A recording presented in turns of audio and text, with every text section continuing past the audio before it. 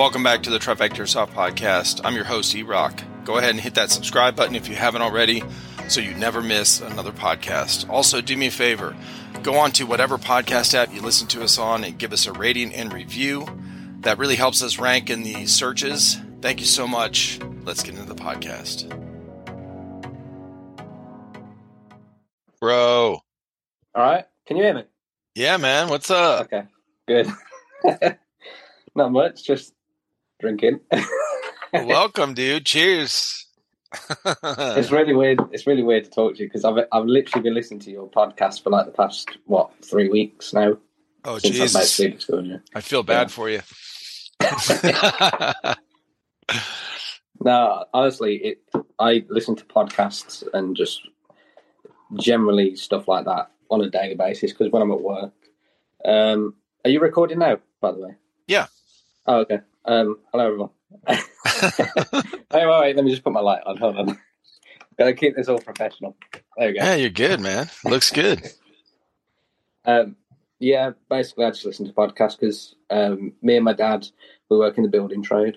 And it's just easy for just, listen to stuff as you're getting on with it. You probably know. Right. What do you do? Well, basically me and my dad, we do, we're in the construction industry, but it's just my dad. He's self-employed. Right. And basically when I left school at the age of 16, I didn't go to university, didn't do college, none of that. Basically just said to me, you're coming to work, and that was it. And just from there, I don't know anything else. That and airsoft. Yeah, no shit, dude. Hey, man, that's cool though. I think a lot of people can appreciate that because, family business, working with family and stuff, it's not always the easiest for sure. But, it's not, especially when it's bad. But it's, yeah, man, that's cool as hell, Yeah. Now, what do you do mostly? Like, you do all kind of just different stuff, electrical, painting, drywall, everything.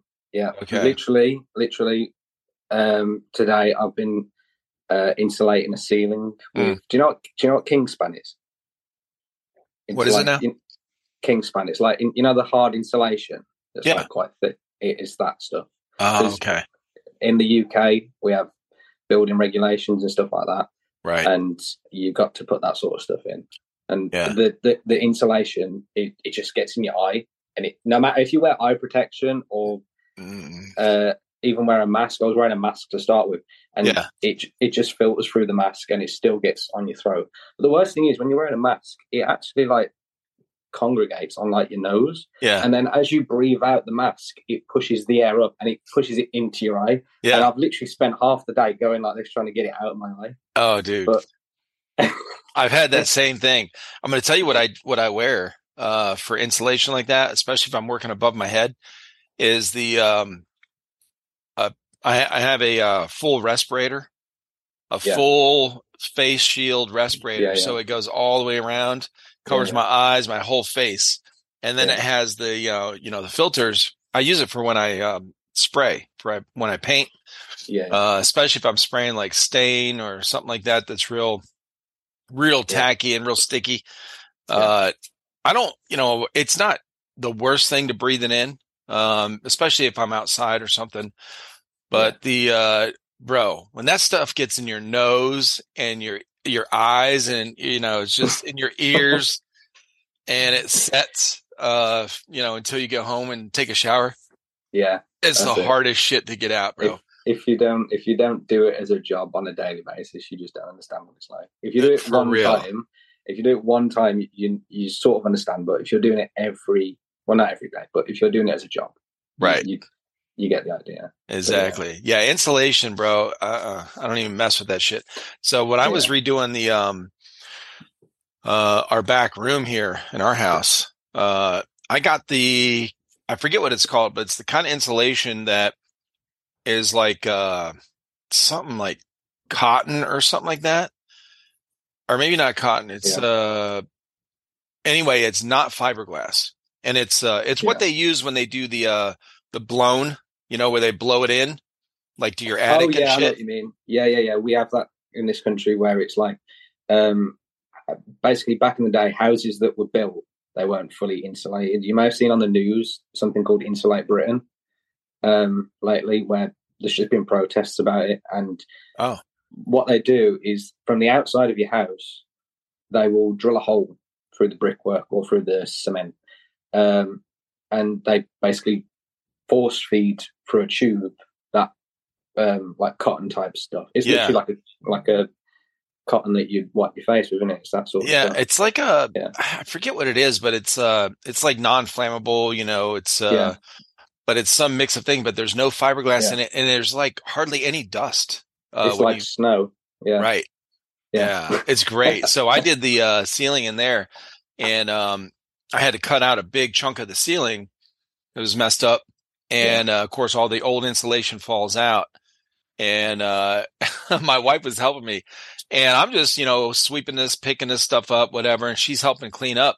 And I'm not wearing anything with the old insulation. I'm used to it, the dust and everything. And she couldn't even stop coughing, bro. She was like, I don't know how you work around this shit. That wasn't even that bad. But the fiberglass stuff, when it gets in your skin, especially if you're sweating, it's horrible. I've had it in my eyes so bad where, my eye was just itching for like 2 days straight. So I know exactly what you mean. But I did start wearing that full seal. But as soon as you take it off, it's all over you. So as soon as you take off your mask, bro, it's like it just blows in your face. The thing is, you're supposed to really wear all the protective stuff, like a mask, goggles, I wear ear defenders, but things like wearing a mask and goggles, if you're sweating, and in airsoft, it's the same thing because you're literally plain sweating. And I wear full seal goggles, and the sweat just drips off of them. And I've had it before. I've just got sweat in my eye. Yeah, and it's just the worst thing ever.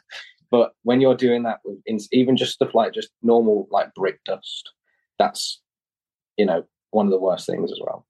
But you just get it in your eye, and I'm literally there over night time, lying in bed, trying to get a bit of brick out of my eye that's been in there since 9 o'clock in the morning. That's funny, man. Hell yeah. But yeah. Well, yeah, dude. I'm glad we got to get on because we were messaging back and forth, trying to figure out a time. And this is, by the way, this is very common. Yeah. It's really rare for me to ask somebody to be on or, talk with somebody and then like, hey, are you available this day?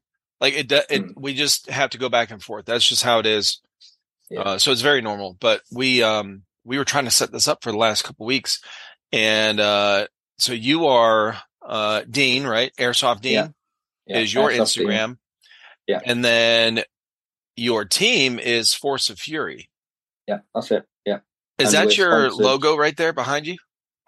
Yeah, that is. Yeah, I just put that on display. It's just a little picture frame. That's good. We're actually going to take those to games with us, and basically wherever we're set up in like the safe zone, I was going to take that with me. So anyone who comes up and talks to us, all they have to do is just scan the QR code, and it takes them straight to the YouTube channel. Nice. And just starting off trying to do that, basically, just trying to get a following at the minute. But it's getting there. Time. You got a decent YouTube channel. You got your team, whatever. It's just over 1,000 you guys hit? Yeah. 1,000 subs? Yeah. It's a funny story actually, because the YouTube channel, it's my personal YouTube channel. Yeah. I didn't make one separately for just the airsoft videos.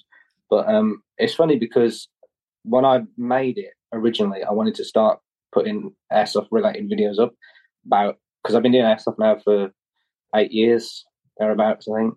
Yeah, 8 years. 2014 is when I started. And I started, you can see that there's about 6-year-old videos on there from where I used to play. I wasn't professional. I literally just stuck a GoPro on the helmet and just recorded.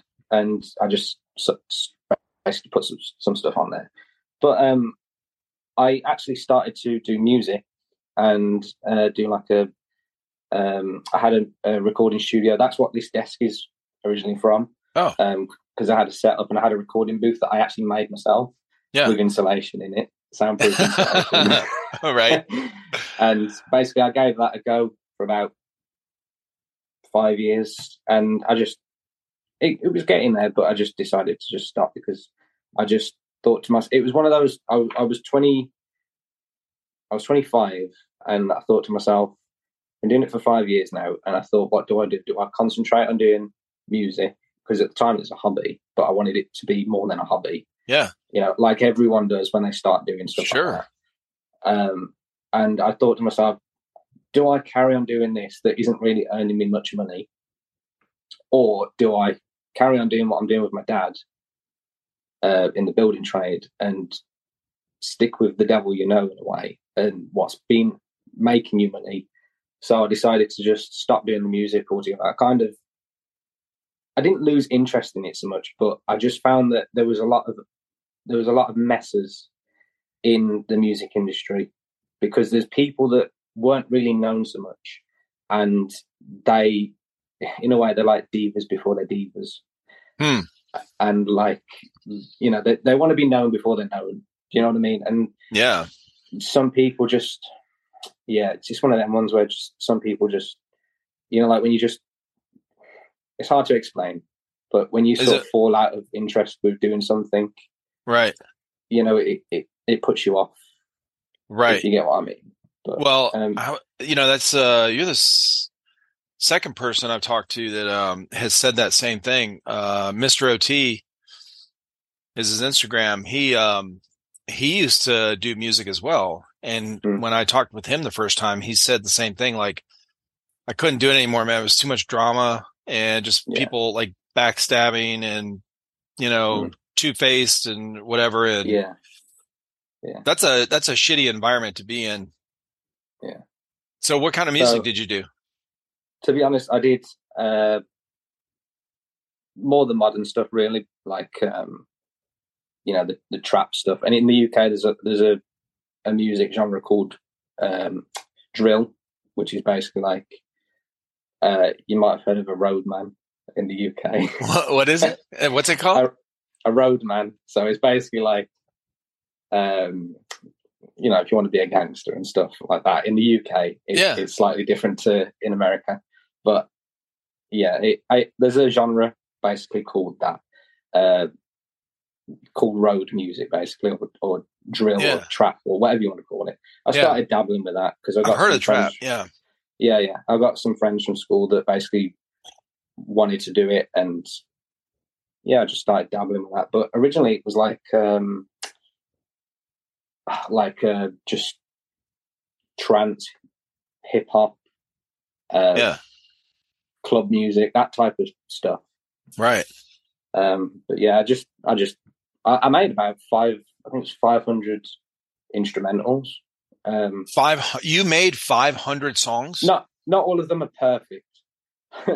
Doesn't matter. You still you holy shit, dude. But I made basically 500 beats or instrumentals, right? Not with vocals or lyrics with them, just the instrumental. Mm-hmm. I'd literally get back from work every evening, kind of like what I'm doing now, to be honest, and just start making a beat. And if it was good, it was good. If it was crap, it was crap. It doesn't matter. But I was basically doing one probably every day or two. So I was probably making about 4 to 5 beats a week. Yeah. And then I started putting them out on YouTube as like free beats or whatever, just to try and get known a bit. Mm-hmm. But it didn't really go anywhere. So I basically deleted all the videos off YouTube, and then I started doing the more recent airsoft stuff that you're seeing now. I wondered why, when I looked at your YouTube channel, I wondered why there was so many gaps in the videos or in the time, the time release of the videos. Okay. Cause I've done that as well with our channel. There's actually some videos we deleted, that got, we were, I forget when it was, but it was over 2 years ago. We were going to move some of our videos over to a different platform. And to do that, I had to delete, remove it from YouTube. So I have the original that I still had that I uploaded to YouTube, but so I deleted off YouTube. Well, I didn't want to, after like a few months, I didn't want to re-upload it to YouTube, to put it back on there, because then it'll show up as new, even though it was like 2 years old. So basically, just to try and be a bit more relevant in a way. Yeah. Now, did you put some of your music on like Spotify or any other type of music thing? SoundCloud or something? No, I put some stuff on iTunes. I was going to start dabbling with Spotify and SoundCloud and stuff. Right. There was an artist that I worked with. He started putting stuff on SoundCloud as well. There was stuff that we worked on. But same as me, really decided to pack the music in. So what can you do? But it's one of them things, isn't it? When you're young, you want to try and make something of your life while you're young. Before the bills start really coming in, and then the bills start really piling up. And shit, it doesn't take long, bro. Once you get out of school, man, it doesn't take long. Like once mom and dad stop paying for everything, you're like, fuck. I got yeah. I mean, a lot of people say, I'm probably going to annoy a few people when I say this now, especially people that know me, but a lot of people say that I'm spoiled. Some of my family members, like my cousins and whatnot, some of them say that I'm spoiled, but everything that I've got, I mean, yeah, okay, fair enough. My dad gave me a job, okay, but right, you know, I still had to go to work for it, get up every day, go to work, and unless it was a birthday present, I've never really been handed anything. I've always had to pay for it. Do you have brothers or sisters? Okay, so you're only child, and your dad gave you your job. That's why your cousins or some other family. That's where it comes from, man. Like honestly, bro, the only way you're going to get out of that, the only way you're going to get away from that, from them thinking this, is if you started your own business on your own without any help from family and were successful in that business. That's the only way. And then then you're still going to have family members who go, well, you were able to start your business because your dad gave you that job, and like you're never going to get away from it, bro. You just got to embrace it. The thing is, what's probably going to happen is, because my dad's 64 now, and as you know, because you do construction, didn't you? Yeah. Yeah. Well, as you know, as you get older, it takes a toll on your body. Fuck yeah, it does. Yeah.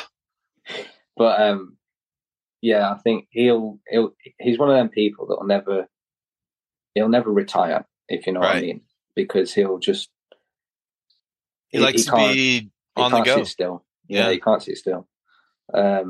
He's always got to be doing something, and even if it's like trimming it down to 3 days a week, and I do the rest, it'll be like that until the day where he decides to say, right, I don't want to do it no more, and basically I'll just take over the business. Right, that's probably what it'll be. So it's one of them, and you just got to see how you get on throughout life, and just don't plan nothing. I feel like if you plan something, I feel like sometimes it doesn't always go the way you want it to go, and it just makes you more upset, really, and probably annoyed. Whereas if you just let life take its toll and just see where it goes, as long as you don't, get into debt or, I don't know, whatever, just, make your have life some balance, make some decent choices and decisions. Speaking of that, I saw, how you see these motivational like quotes and little reels and stuff on Instagram where, somebody's like reciting a quote or whatever that's motivational. So I heard this one last week or whatever, if totally out of the blue, like the guy says, he's got this Indian accent. He says, if you have a bad day, just fuck it and go home and go to sleep. I swear to God. And he goes on talking about, he's like, the universe is telling you to just give up. Okay. So don't fight the universe. Just, you can start over again tomorrow, but today, fuck it. Go home and go to sleep. Yeah, it's true. I was like, dude, that's so funny because we're always hearing this, the opposite of that, like, man, you got to pursue this and you got to do this and you got to, make your dreams and whatever, like all this gung ho shit. And then this guy's like, if you have a bad day, and I was ready for this motivational quote. And he's like, just fuck it, go home and go to sleep. Oh shit. It was funny. Yeah. But look, bro, okay, so everyone thinks you're spoiled. You got to start embracing that. Just start acting spoiled sometimes, okay? Just on purpose, like make some posts on your personal Instagram, like, you know, a car you got or something, like, hey, look what my dad bought me. No, I'm not like that. I know what you mean though, but I'm not like that. I just can't. I can't be like that. It's just one of them things. I know it'll just bite me back one day. Right? No shit. Yeah. I mean, people are going to think what they want to think. That's how it is. Even when, you know, my wife and I have 5 kids, like we told them when as they were getting older, like, hey, we try to treat all you guys fair, but we can't help it. We're parents. Like the better we're doing, as you guys get older, then the younger ones are going to get more shit. Like that's just how it goes. They're going to get more help, you know, and as we learn as parents. So you first 2, you all are guinea pigs, and then we're just getting better, you know, hopefully as we go. So, we're going to try to be fair, but it's almost impossible. Okay. You just can't help it. When I was, I don't know how old I was, but when I think I was probably must have been about 6, 7 or 8 years old. My mum and dad basically said to me, do you want a brother and sister? Or a brother or a sister, sorry. And I just said no.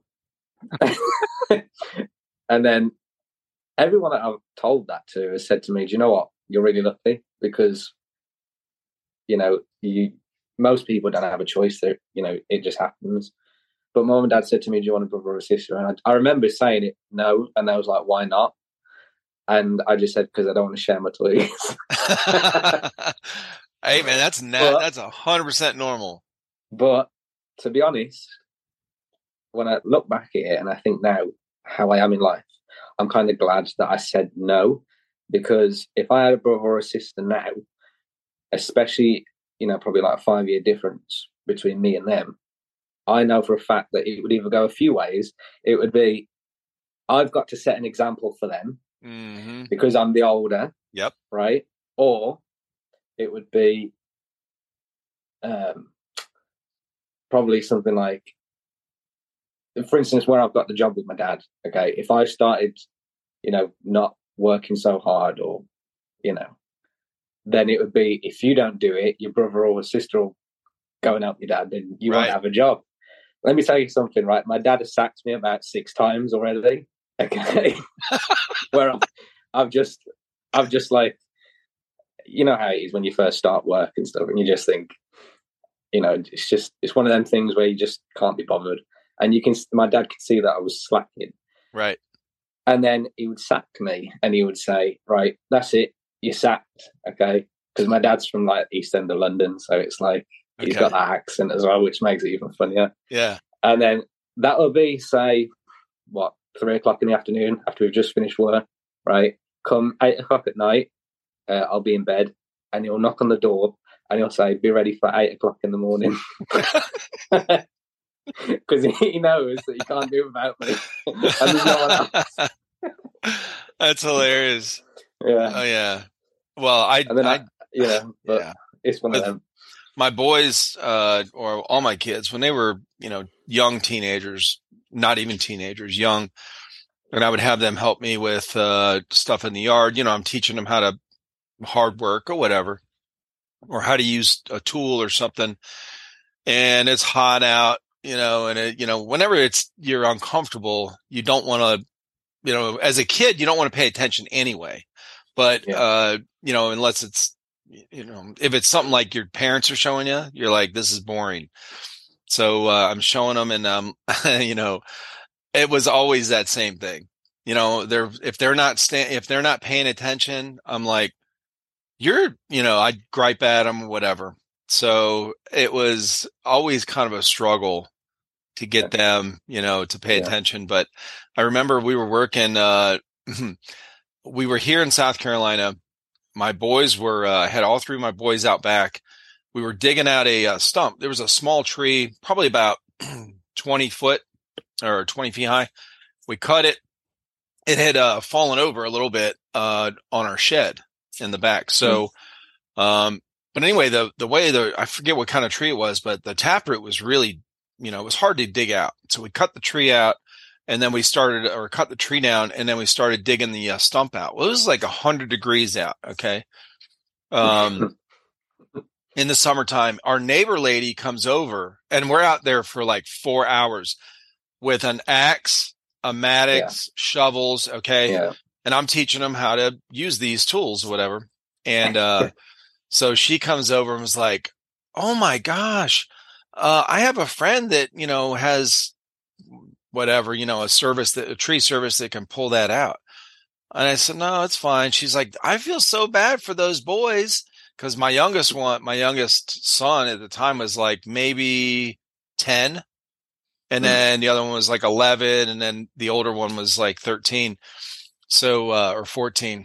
And, she's like, "Well, it's really hot out." And I said, "Yeah, I'm trying to teach them some hard work, It was so funny. And they're like, they are dying, bro. They are just, "Dad, are we done yet?" I'm like, "Is the stump out? Then you ain't done. Okay. Keep working." Yeah.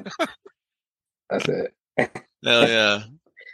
Yeah. You sometimes, but the thing is, it's not just that. Once you finally got, I hate digging, if I'm being honest. I hate digging a ditch. Yeah. But getting a tree stump out is one of the most annoying things. But once it's out and you finally got it out, it's the best feeling in the world. Isn't it? Oh, dude. If you haven't done it, you don't know what it's like. I'm Especially telling when you you've been at it for 2 hours. Right? Hell yeah. Yeah. I don't really go to the gym or anything. Yeah. I used to, but I don't know. But I just don't really need to, because you just sweat throughout the day doing what we do. We're doing it for 8 hours, 7-8 hours. I'd never do that if I went to the gym. It would be like an hour, probably an hour and a half. And, thing is, when you're at the gym, you're doing weights or you're doing cardio, and you stop and you sit there on your phone for like 5 minutes. Fair enough, you do that at work, but you're constantly working. So it's like it burns calories all day. Mm-hmm. Whereas going to the gym, you're burning it for an hour, and then you go home, have something to eat, and you sit and watch the telly. And it's like, what I mean? Right. So, but I'm going to be honest, I do eat a lot, and I'm surprised I haven't started putting on more weight than what I have got. But yeah, I feel like if I stopped doing this and I just got like an office job, which I couldn't do anyway, because I hate doing office work. I do the editing stuff on the computer, but I couldn't do it all day long for like 8 hours, 12 hours. Could not do it. Yeah. I'm not an active. I'm a like physical. What's the word I'm thinking of? What is the word I'm thinking of? Like when you're hands on. I'm a hands-on person. Right. Hands-on person. Yeah. I can't be pushing a pen around a bit of paper all day. Can't do it. It's not me. But yeah, it is what it is. To be honest, I'm glad that I've got the job with my dad doing what I do. Well, you learn a lot, man. You learn a lot of different things. Now, has he taught you all this basic stuff, whatever, like when you're growing up, or when, seeing him do that kind of stuff, woodworking and how to use tools and stuff. There was this guy we had, we were trying to hire somebody else like last summer. And, we had this guy, he was, young, early 20s. He comes out, and on his profile online, he said, he knew how to do electrical, he knew how to do all this, whatever. So we assume he knows at least how to use a drill, with the screw, like to screw in we were doing some framing, putting up joists, the joist hangers. Yeah. So we tried to have him do the joist hangers, and, we use nails, and the area we were in, we couldn't fit the nail gun. So we're using, just hammering them in. He couldn't use a hammer. He kept missing the nail. It kept going sideways. Yeah. Then we were trying to, okay, well here. So I jumped down there and did it. And, Then we had him do something else with the 2x4s. We were having him screw some, stuff in, whatever, just using a drill, drywall screws, whatever. Mm-hmm. He couldn't put in an 1.25 inch drywall screw. And those are short. Yeah, they're short. Yeah. And they're really sharp. Anyone that doesn't know, those are probably, drywall screws are probably the easiest to get started because the point is so sharp and the threads are so wide. Yeah, so it grips really easy, right? Yeah.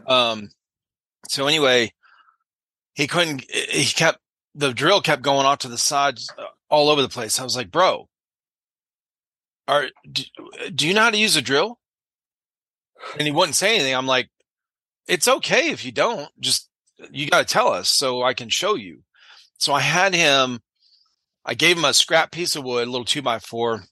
I gave him I just grabbed a handful of drywall screws and threw them on the bin. I said, screw all those into this board. That's your practice. He couldn't do 2 of them. I don't like, he couldn't get the balance of the right pressure. Yeah, I'm pushing it down into it. Yeah. And making sure that it's not like he kept going off to the side. Yeah. I was like, bro.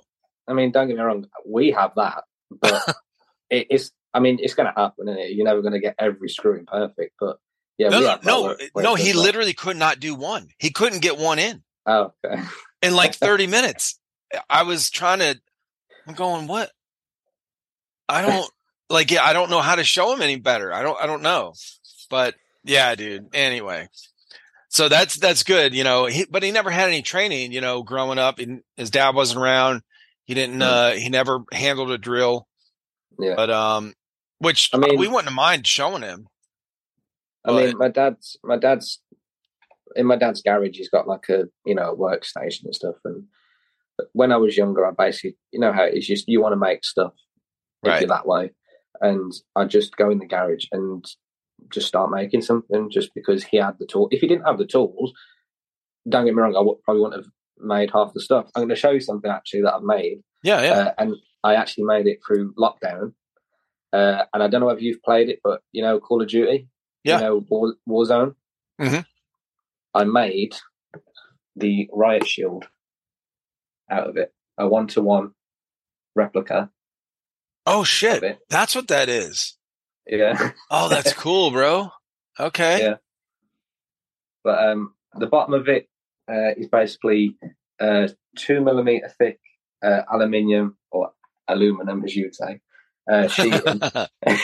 Oh, right. And the top of it's basically 5mm thick polycarbonate, which I've basically bent. As you can see, it's got like a curve to it.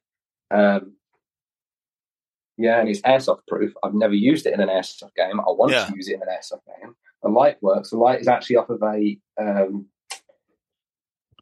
think it was off of a Land Rover or something like that. Oh, nice. It works. It's just that I think I paid like 20 quid for it, basically. It just needed a bit of paint. It looks exactly the same, almost exactly the same as the one off the game, but I couldn't get one that was bang on. Yeah, and I basically just made this, and this is one of the green bit is basically one of the, the patch wall hangers, like the sheets that you can get. Like it's like Velcro. Uh-huh. All that is basically that. And I basically just cut it to the shape and put a rubber edge trim just to get rid of the sharp edges, basically. Right. And yeah, it weighs about 14 kg, so it's quite heavy. You're not going to run around with it all day. But, right. Yeah, I just haven't used it in an airsoft game yet. I've been meaning to. Yeah, it's cool, dude. But, yeah. Yeah, you'll have to go. Do you have a Juggernaut suit? No, I don't. But, or somebody that does?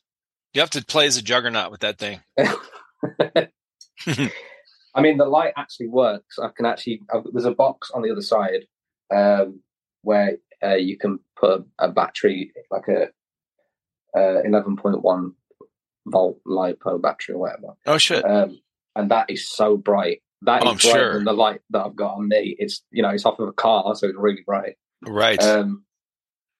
But yeah. And then I also made this quite recently, actually.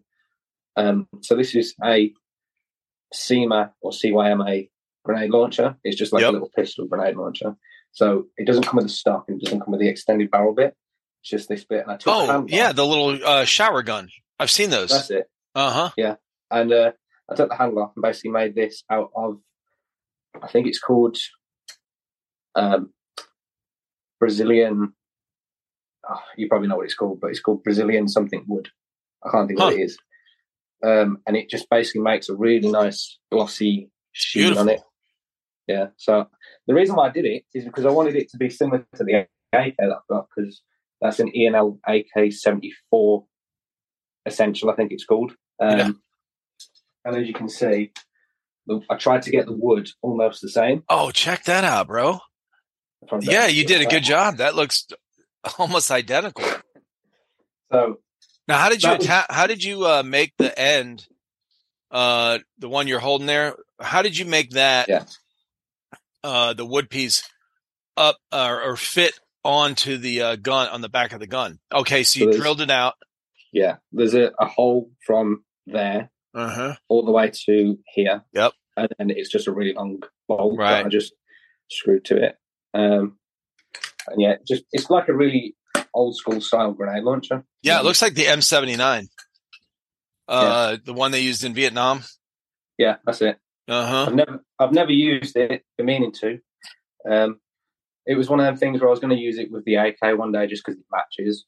I'm yet to make a video on it. I've got so many other guns that I'm yet to make videos on, like gameplay videos. And I also put on the front of it this way out. That's cool. Now what did you make, or how'd you make the end there? Oh, that? Guess what that is? Have a guess, go on. It's a Red Bull can. No, it's not. I'll give you a clue. It's a tube of some sort. It's like a plastic tube.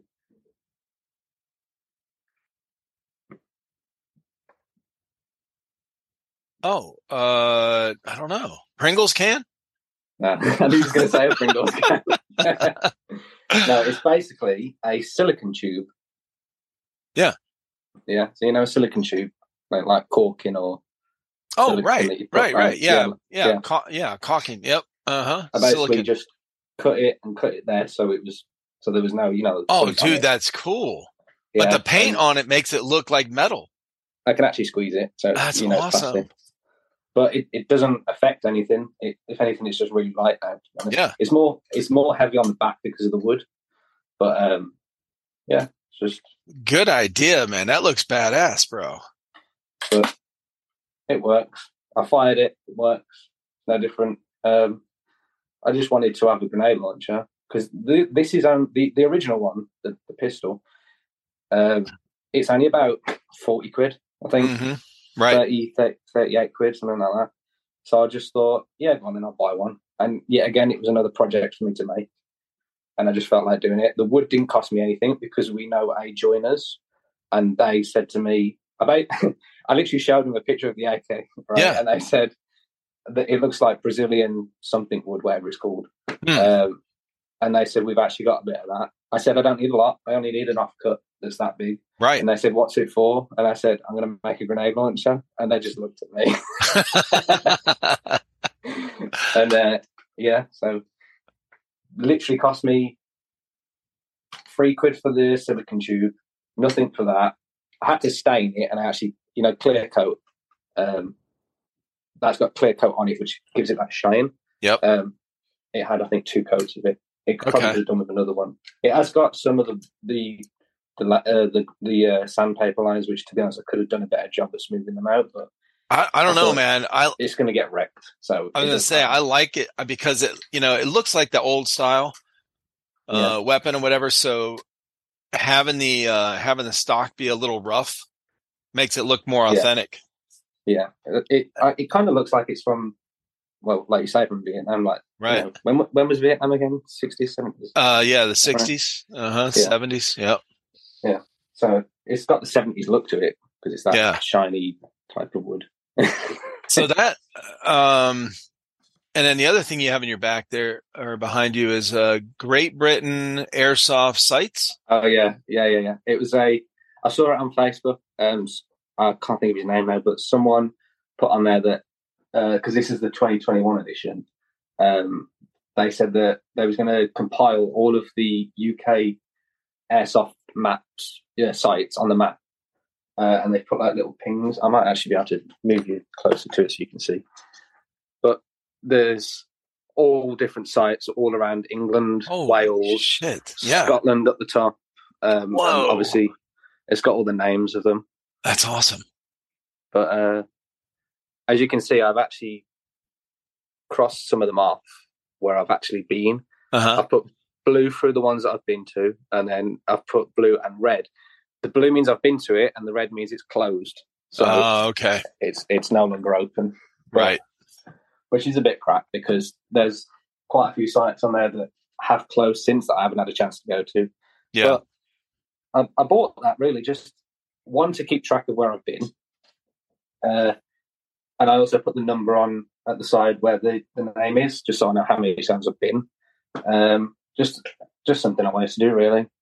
I think the poster was like 20 quid.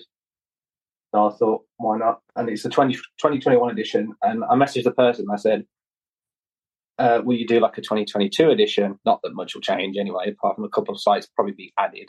Right. And he said, no, I'll probably do one in 2025. So I thought, oh, fair enough. But yeah, just looks cool. Something I wanted to do. To be honest, what I want to do is I actually want to try. I actually want to try and tick off every single site. Yeah. But to do that, it's going to take years to do that. That's yeah. I mean, I am. If you look at a map of the UK, I'm from Wolverhampton, which is near Birmingham. Okay. And so if you look at the centre of the UK, I'm there, slightly to the left. But to go to Scotland, I mean, just to get to the border of Scotland is 3 hours. Yeah. And then to get to some of those sites up there, it's like 5 hours. That's where I got this from, Scotland. But nice. Yeah, it's just even all the way down to the bottom where Cornwall is, and even where like London is. London's like, I think, a 3 hour drive from me. Okay. Yeah, it'll be one of them things. I actually added it up, how many sites there were. The average price to play at a field is about 30 quid, 35 quid in the UK. Yeah. For like a day, like a skirmish. And I worked it out. If I was to go to every single site on that map, it would cost me $3,500. And then I've got to get fuel to get there too. Exactly. And probably stay in a hotel overnight. Yep. And do that. So you're talking easily 3 times that price. Listen, bro. Mental. We'll be right back.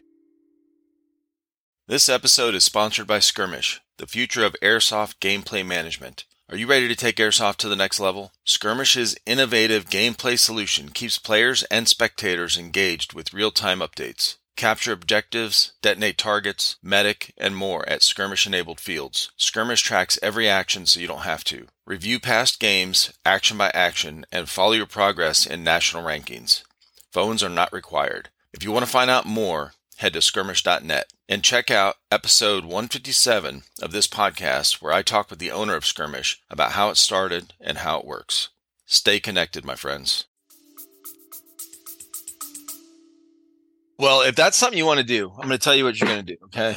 You're going to do, or what you could do, is do one of those travel vlog YouTube channels where you do the whole video thing, whatever, maybe go live here and there on your YouTube channel while you're going to these, each site, and make the whole video from that, the trip or whatever, just broken up into small sections, like just do everything on your phone. So you don't have to sit down and edit, 20 hours of video, just do all that shit. And then it would just be the travel log. Yeah. I mean, it's something I have actually thought about doing, to be fair. I don't know whether I'd upload it to a separate channel, though. I'd probably keep it on the same one. Yeah. Keep it on your airsoft one. Yeah. Yeah. That'd be cool. Yeah, I know what you mean. They do like Instagram lives and stuff. Yeah. it's one of well, the I things. say if you start doing that, man, those are popular. A lot of people like those travel vlog kind of videos. Then maybe about when you're get about 20 or 30 or 40 of them, put up or whatever, or you've gone to that many. Maybe your channel will start paying for it. Yeah. I tell you what, I can't believe. Instagram Reels. Yeah. I can't believe how many views they get. It's unreal. I can't believe even YouTube Shorts. Yeah. The views, because the thing is, not everyone. If you put a post up on Instagram or whatever, or a video up on YouTube, yeah, you can see the views on YouTube, but on Instagram you can't.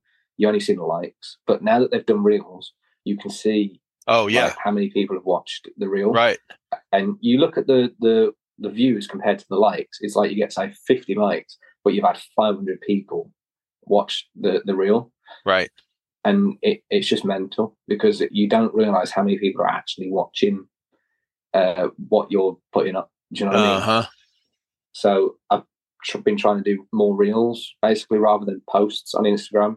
Gotcha. It gives you an idea on how many people are watching. Yeah. So yeah, but that's true, because your posts, if they don't like it, if they don't actually go on there and click the like button, yeah, then you don't really know if they've, like, how many people have seen it. Yeah. Huh. That's true. So you're doing Reels? Okay. Now you're doing that on your Instagram. Force of Fury? Yeah. The Reels? Okay. Oh yeah, I see it. Yeah, it is crazy, right? Yeah. I mean, I was at a game a couple of months ago now, and I was with, I was with some of the people on my team on Force of Fury, and there was a person who's quite well known in the UK called Names Nico. Yes. He plays there a bit. He's quite well known. Yeah, I follow him. Yeah, and I put a reel up with his tag on it. Bearing in mind, this is one of the very first reels that I did, and it got something like 450 views within 24 hours just because I tagged him. Yep. Mental. Don't know. It's crazy, right? But yeah. So, but now I've noticed that where I've started uploading more, I think the algorithm with like YouTube and Instagram starts to kick in after a bit. After you start uploading stuff continuously. Yeah. Because that's what they like. They like to have continuous uploads, or just something just to get your name out there. Yeah. And then I think if someone watches your video and then likes it, or even if they just watch it, I think it appears more in their algorithm. Yeah. So they know that, say like Instagram or YouTube, they know that person watched your video from before. It'll pop up again with another one of your recent uploads. Yeah. Because they watched the other one. Yeah. So it's good. It's good how it works, but at the same time, I do think it's a bad thing, because I have it where, say, like on Instagram or on YouTube, there's people that I follow that I actually genuinely like to watch, and if I sort of not watch them for a week, it doesn't recommend their videos to me anymore. Yep. And that's a bit annoying, because you forget about them. Yeah, about 3, 4, 5 months that'll go past, and then you suddenly find a video. Oh, I forgot about them. And then you watch it, and there's like 20 videos that you've missed, and it's the worst thing. But dude, I go on sometimes because of that. I go, when I look at the top, I'm on my phone, look at Instagram at the top where everybody's stories are. Yeah, I'll actually just once a week, I won't even click on the first one. I'll just go like this and go like this. Just swipe and swipe and swipe and swipe till I get to the, I don't ever make it to the end, because I'm following like over 1,000, that's whatever. the same as me. So I get as far as I can to where I'm like, oh, I haven't seen this person in a while. Then I'll start there. Yeah. Just to try to get a different kind of feed. So I'm not getting the same, because eventually you get the same 3 or 4 people, right in line, 1, 2, 3, 4 on your stories. Yeah. And I'm like, bro, I'm following all these people. I know I haven't, where's this person? So yeah. I've got a question. Am I at the start of it? I don't know. Let me see. Let's find out. That's a good question. Let's find out where you're at in the ranks. You ain't shit. No. Let's see. All right. Who do we got? Drop Dead. Oh yeah. Airsoft Girls, Slovakia. Yeah. King Lobo, Mr. Off Topic. All right, let's see where you're at. Jammer Actual. I'm like 600. Airsofter Sam. Merchant of Death. Call Sign Joker. Bro. Mo Bros Airsoft. I mean, bro, let me see how many people I'm following. Hold on. And this is what I hate. Okay. This is what I hate. I get when I click on my profile, it says bring people to your profile. This little notification at the top. Okay. So it offers for me to boost a post. Yeah. I haven't been able to do, I've been banned from boosting a post for like fucking 6 months. And they still put this thing on here, bro. Get out of here. Anyway, so I am following, let me see if I can show you on screen here. Turn the brightness way down. Yeah. Oh, it's probably going to be backwards. Yeah. I can still see it there, yeah. 21. Yeah. It's not backwards. I can see it, yeah. Oh, it's not backwards. Good. No, it's not. Yeah. I want to focus. It's 2,100 people. Yeah. That I'm following. Yeah. So for me to get to the end of that, bro. See, I don't know. How would I find where you're at on the list? I would just have to scroll through, right? Oh, you just have to scroll through it. Yeah. You'd probably be there for ages. Well, because I just started following you not long ago. Yeah, and it's funny because you and me are probably in the same boat because, we both want to get known and get noticed and stuff, and we're doing the same thing. We're just following everyone just to try and get some followers back, and it's the same thing for me. But, yeah, I follow. So when I first, so I'll follow people that I find through talking with somebody like you. So I started following anyone. Well, first off, if anyone follows me, I follow them back. So I don't care if they have, if it's like a legit account, not the fake ones where it comes up and shows, some chick in a bikini and she's got 0 followers, 0 posts, and 0 whatever, she's whatever. I'm like, bro, you're fake ass account. But anybody that's legit, you can tell is got a legit thing. I don't care if they have 10 followers or 10 posts, whatever. I'll just click follow back, whatever. Because a lot of times I'll invite people to be on the podcast, and so I don't really care if I'm following more people than are following me. I don't really whatever. Yeah, it's funny because when I first found out about you, you did the one with Kicking Mustang. Mm-hmm. I was listening to, I think I was about 3 videos before that one came out, and that was when I started listening to you. Gotcha. And I thought to myself, shit, I want to get on this podcast, to be honest. Yeah. Because you're just basically getting anyone who's an airsofter pretty much on the podcast. Yeah. So I just thought I want to try and get involved with that.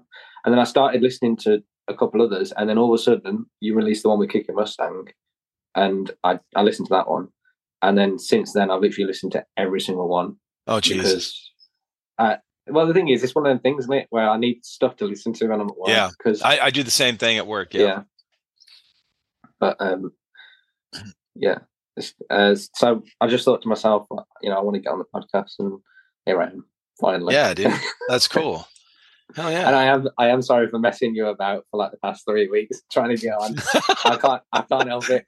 Flipping internet went the other week, and then what was the other thing as well? Oh yeah, I was ill. I had a cold. Yeah. Oh, that's fine, bro. Like I said, that's normal. This so when I thought it was funny though, because you were we were really trying to get one set up, and then you're like, oh no, my internet's fucked. So yeah, and then the time difference as well, that doesn't help. Yeah, it's always that's always something I got to work out. Luckily, because of the work I do, I'm like this morning, I went in an hour early to work because I was trying to get some stuff done. I don't have to, because I don't get paid hourly with the side jobs we're doing. It's as long as, and I know I'm painting right now. That's all I'm doing. We already did all the prep work. So all I'm doing right now is painting. It's just a really odd shaped house. So when it's an old Tudor style, I guess they call it, but it's got an upstairs, 2-bedroom upstairs, but the main living room the main wall goes straight up. The peak, it goes all the way up. It's like a lot of wasted space, old style. And so it's probably 30 feet inside, all the way up. So I've got to get, a ladder up in there where I'm, able to spray or roll or whatever. Yeah. So anyway, but yeah, luckily, with that kind of work, I can, when I do podcasts with people that are, in different countries and different time zones, I can, I'll go in earlier to get more shit done. And then I leave early, like I did today. Do you get a day rate, basically? Like a daily rate? Mm-hmm. Yeah, that's what basically I get as well. Yeah. That's really common with this kind of work. Yeah. Yeah. It's a bit, I think it's a bit unfair if you charge, I mean, at the end of the day, anyone can still do it, but it's a bit unfair if you charge an hourly rate doing construction, because it's like, I don't know, it's one of them things where it's like, it can, what it's like. A job can take longer than you think it's going to take, or it can take longer than the person who is employing you to do the job thinks it's going to take. Yeah, for sure. Yeah. Well, the incentive is, you want to get it done quicker, but hourly. I feel like hourly is such a shitty way to get paid anyway.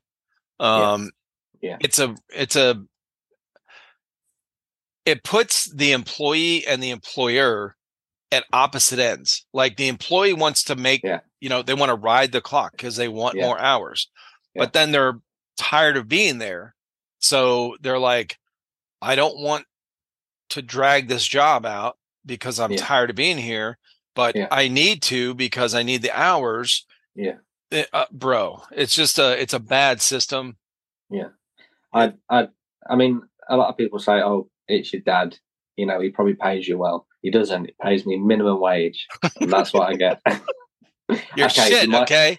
He might buy me dinner, okay, but that's probably it. But yeah, it's. Oh yeah. How did you come up with? Did you come up with Force of Fury, the name and the logo thing? No, it was basically Steve, who is he started the team. You should get some of the other Force of Fury members on this podcast, by the way. Yeah. But it was, if you go on the page, you'll see some of the pictures of them, and just message them, just ask them if they were prepared to be on the podcast. But it was Steve, and he started the team. And he basically started playing at some places. I think it was West Midlands Airsoft, and it was called the FOB. West Midlands Airsoft is the company. Gotcha. And the FOB is the site. And basically, I think he started just playing with some people and just said to him, do you want to make a team? And then he started making a team. Yeah. And before you knew it, when I joined the team, which was nearly 2 years ago now, I think there was about 36 people on the team. Damn. And it was quite big. But put it this way, since I've been playing, I've only met about 12, 13, 14. Some of them haven't been playing. I mean, COVID hasn't helped. Right. But it's one of them things where we actually had to slim the team down a bit because there was too many people. But also, Steve had a girlfriend who worked at a airsoft retailer in the UK called JD Airsoft, and they're based in Cannock, which is not far from where I live. Gotcha. And they sponsor us as a team. Okay. And we got the sponsorship through his girlfriend, basically working there. And, you know, he said, I want to get a team together. Can we get like a sponsor or something with JD Airsoft? They said, yeah. And pretty much I sort of pitched the idea to them that I wanted to start doing the YouTube side of it, because obviously I used to do music videos, so I know how to edit. I know sound engineering. I know everything like that. I've got the software. As you know, I stopped doing the music. Yeah. So I still got all the software on, like the editing software and stuff on my computer. I just thought to myself, why not? Might as well just start making some proper airsoft YouTube videos. Yeah. And that's what I'm doing now, really, just seeing where it goes. But hell yeah, it's, you know, it's getting there now. I think I can't say just yet, but I think, because Steve said to me, he said to me, do you want to take over the social media side of it? Because where he works more hours than me, pretty much. And he said, I just don't get time to do anything. Yeah. I haven't even seen him play for, I think it's been like 5 months now. He hasn't played. So he said, could you want to take it over? And I just said, yeah. So I basically made the new Instagram page, which is the one that you see. Gotcha. I already had the YouTube channel. Everything's here. And JD, I went into JD one day, and they said to me, you've got a golden ticket here where we sponsor you. They're one of the UK's like major retailers for airsoft stuff. Everyone knows who they are. And they just said, you've got a golden ticket here, you know. And I just said, how about if I start doing some YouTube stuff? And they said, yeah, we're up for it. So I'm actually yet to go to the shop and do some gun reviews and stuff. Gotcha. So you'll probably see more and more of that soon. But it's one of them things again where it's just I just don't get the time. Yeah, that's cool to do though. They're open till 5 o'clock in the afternoon. But obviously I finish work at like 3, 4. Right. And they're 45-minute drive from me. Then I've got to record something. Yep. So my only day is a Saturday. They're shut on Sundays, and they're shut on Mondays. So Saturday's the only day. But as you can imagine, Saturday is their busiest day. Yep. So it's going to be hard to do, but I'm going to start doing some stuff soon. Yeah. For them. I'm not employed by them. Right. I'm just putting that out there. I'm not employed by them. Right. All the reviews that I do will be honest reviews. I said to him, I'm going to be honest. If I'm reviewing like the airsoft stuff, do you want it to be like an honest review, or do you want me to make some sales for you and just say everything's good about it? And they said, as far as signal's gone. Oh, there we go. Now you're back. Can you hear me? Yep. What state are you in again? South Carolina. So if you've been to Florida, I'm 2 states above that. Yeah. Yeah, it's not far. Yeah, I vaguely know my states. My cousin got married to a girl in Texas. I can't think of the town. Houston. That's it. Yeah. Yeah. He got a. Is it a green? No, not a green card. He had to go out there basically he had to get married within 90 days. And he had to have a job already waiting for him for him to get is a visa in it? Oh, the visa. Yeah. I gotcha. Like a work visa or some shit. That's it. Yeah. But now that he's married, I don't know whether he's got to stay out there for so long before he can call himself an American citizen. Yeah, I'm not sure. Yeah, I think it's 10 years. I think. Oh, Jesus. Yeah, is it 5 or is it 10? I can't remember. Fuck, dude. I don't know. I've been out of the country, a couple times, and it was all through the military. So I didn't have to do shit. I don't have a passport. I never had to get a passport. They give me orders. You go over here, get on this plane. See ya. Yeah. That's it. I don't know any of this stuff with having to go through. And I went to Mexico a bunch of times. I've been to Mexico probably 25 times. When we were stationed at I was stationed at Camp Pendleton in California. It was only like 40-minute drive to Tijuana, to the border. So when you go to Tijuana, bro, this is 1991. Okay, Tijuana, when you get a fucking full ass draft beer for 25 cents. I'm not even. It was quarter beers. You know what? Right. My cousin's now wife that came over for my other cousin's wedding. She was here and she was talking about. Well, she was talking about a few things. To be honest, the differences between like here in the UK and in America. Yeah. And you lot complain about fuel prices out there. You should come here because it's like, what is the fuel prices right now out there for you? For where I'm at right now, it's $3 and it's just over $3. It's $3.03. That's for a gallon. Yeah, for a gallon. So that's 5 liters in a gallon, and we pay. At one point, about 4 months ago, we were paying nearly £2 a litre. That's £10 a gallon. Yeah.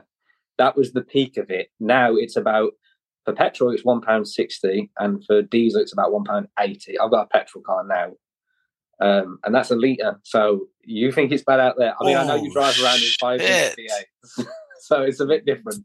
I know you consume it a bit more, but damn.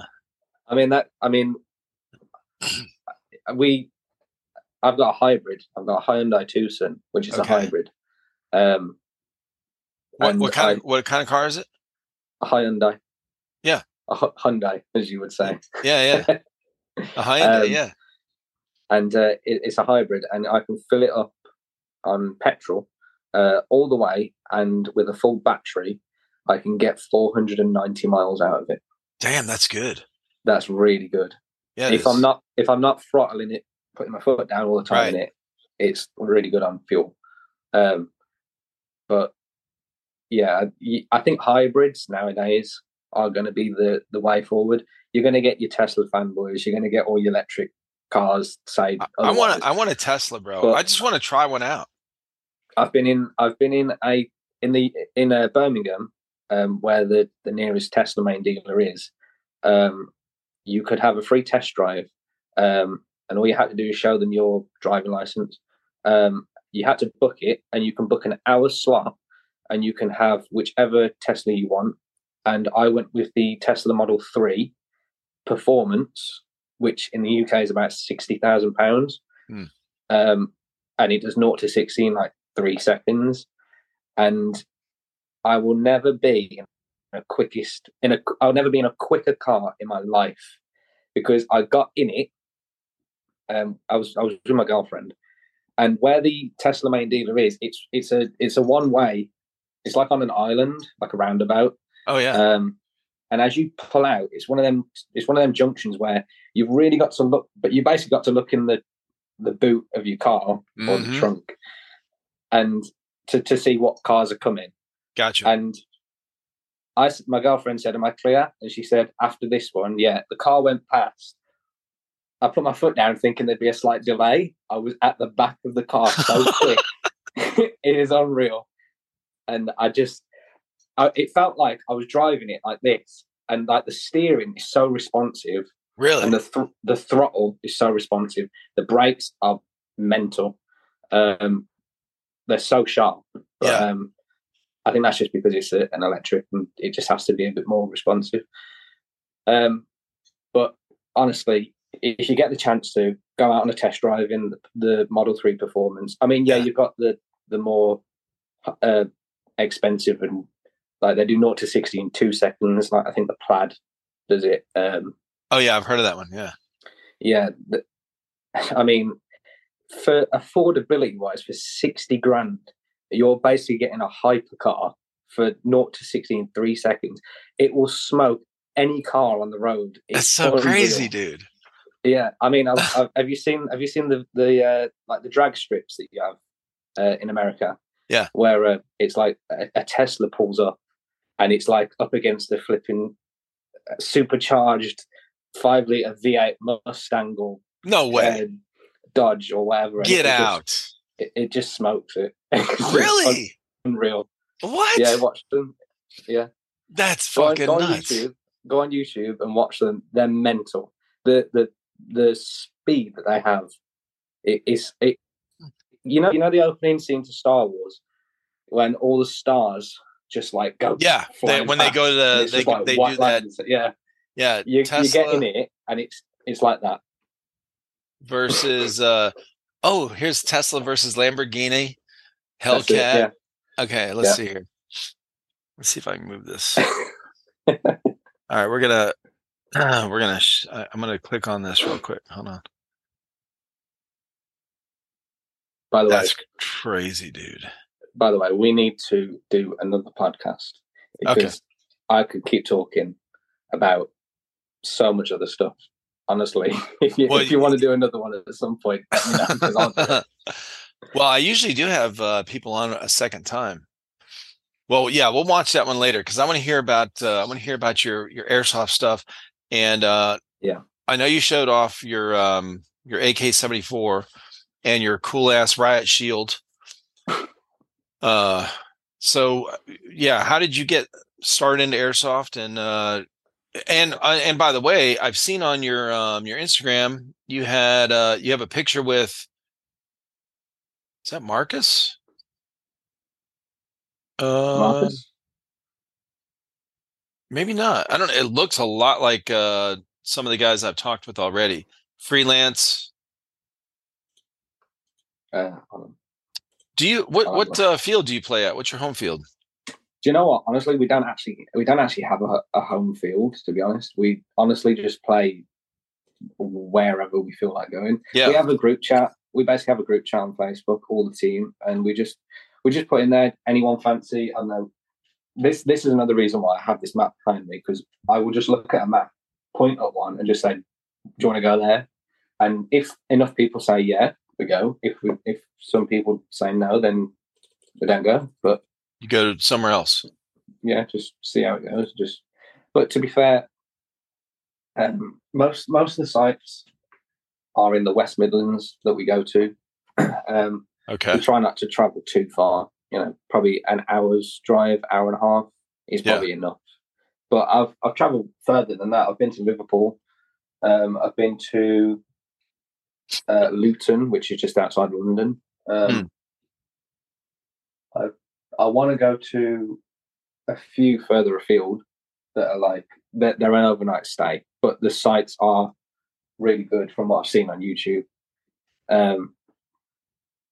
Yeah, I'm trying to think of the what are the names of the ones? I'm looking at my Instagram now. Which one is it? Driverwood. I don't know. I thought I recognized some of the guys you were playing with, but I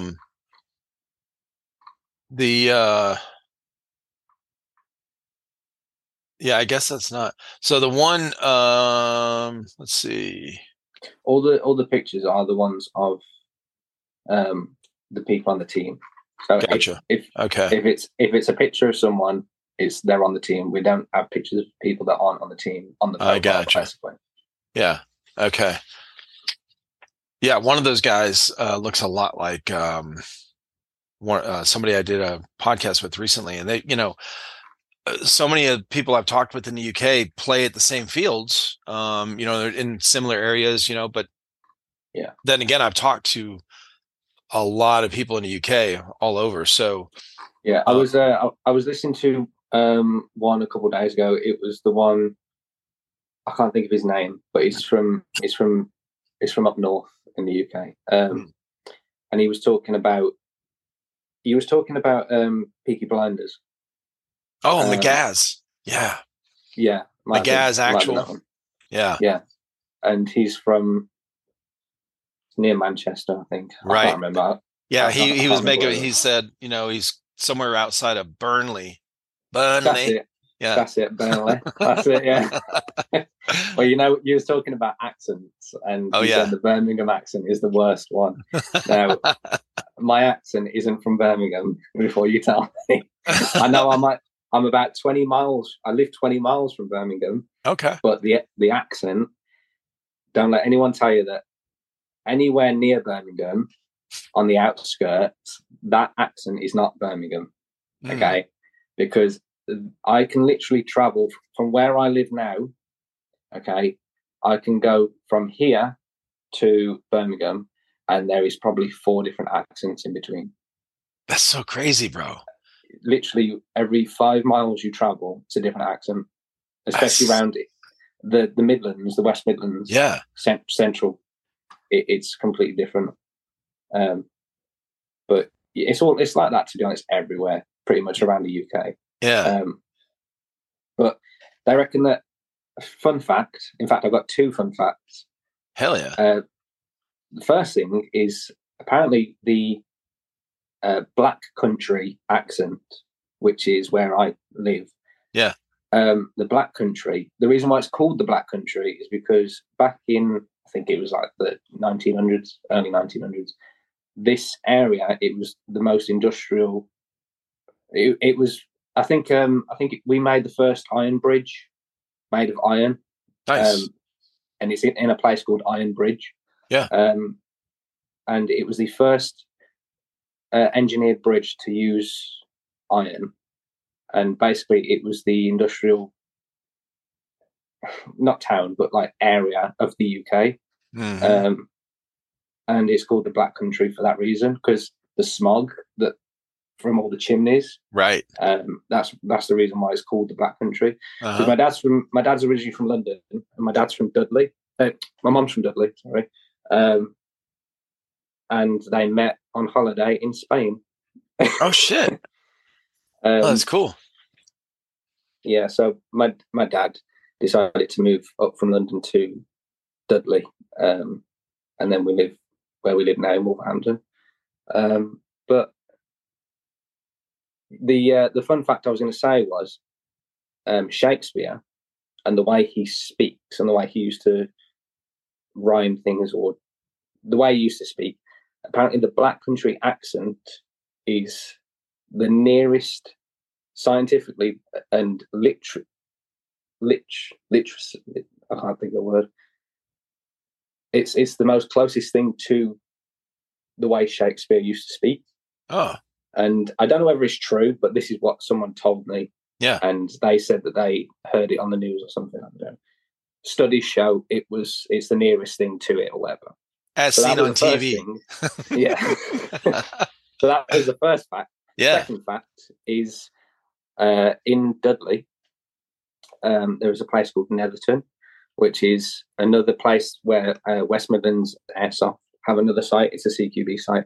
I did a video. If you go on my channel, you'll see it's the black and white one where it says Airsoft CQB. I filmed that one at West Midlands Airsoft at their CQB site in Netherton. Yeah. And in Netherton, there is a 1-to-1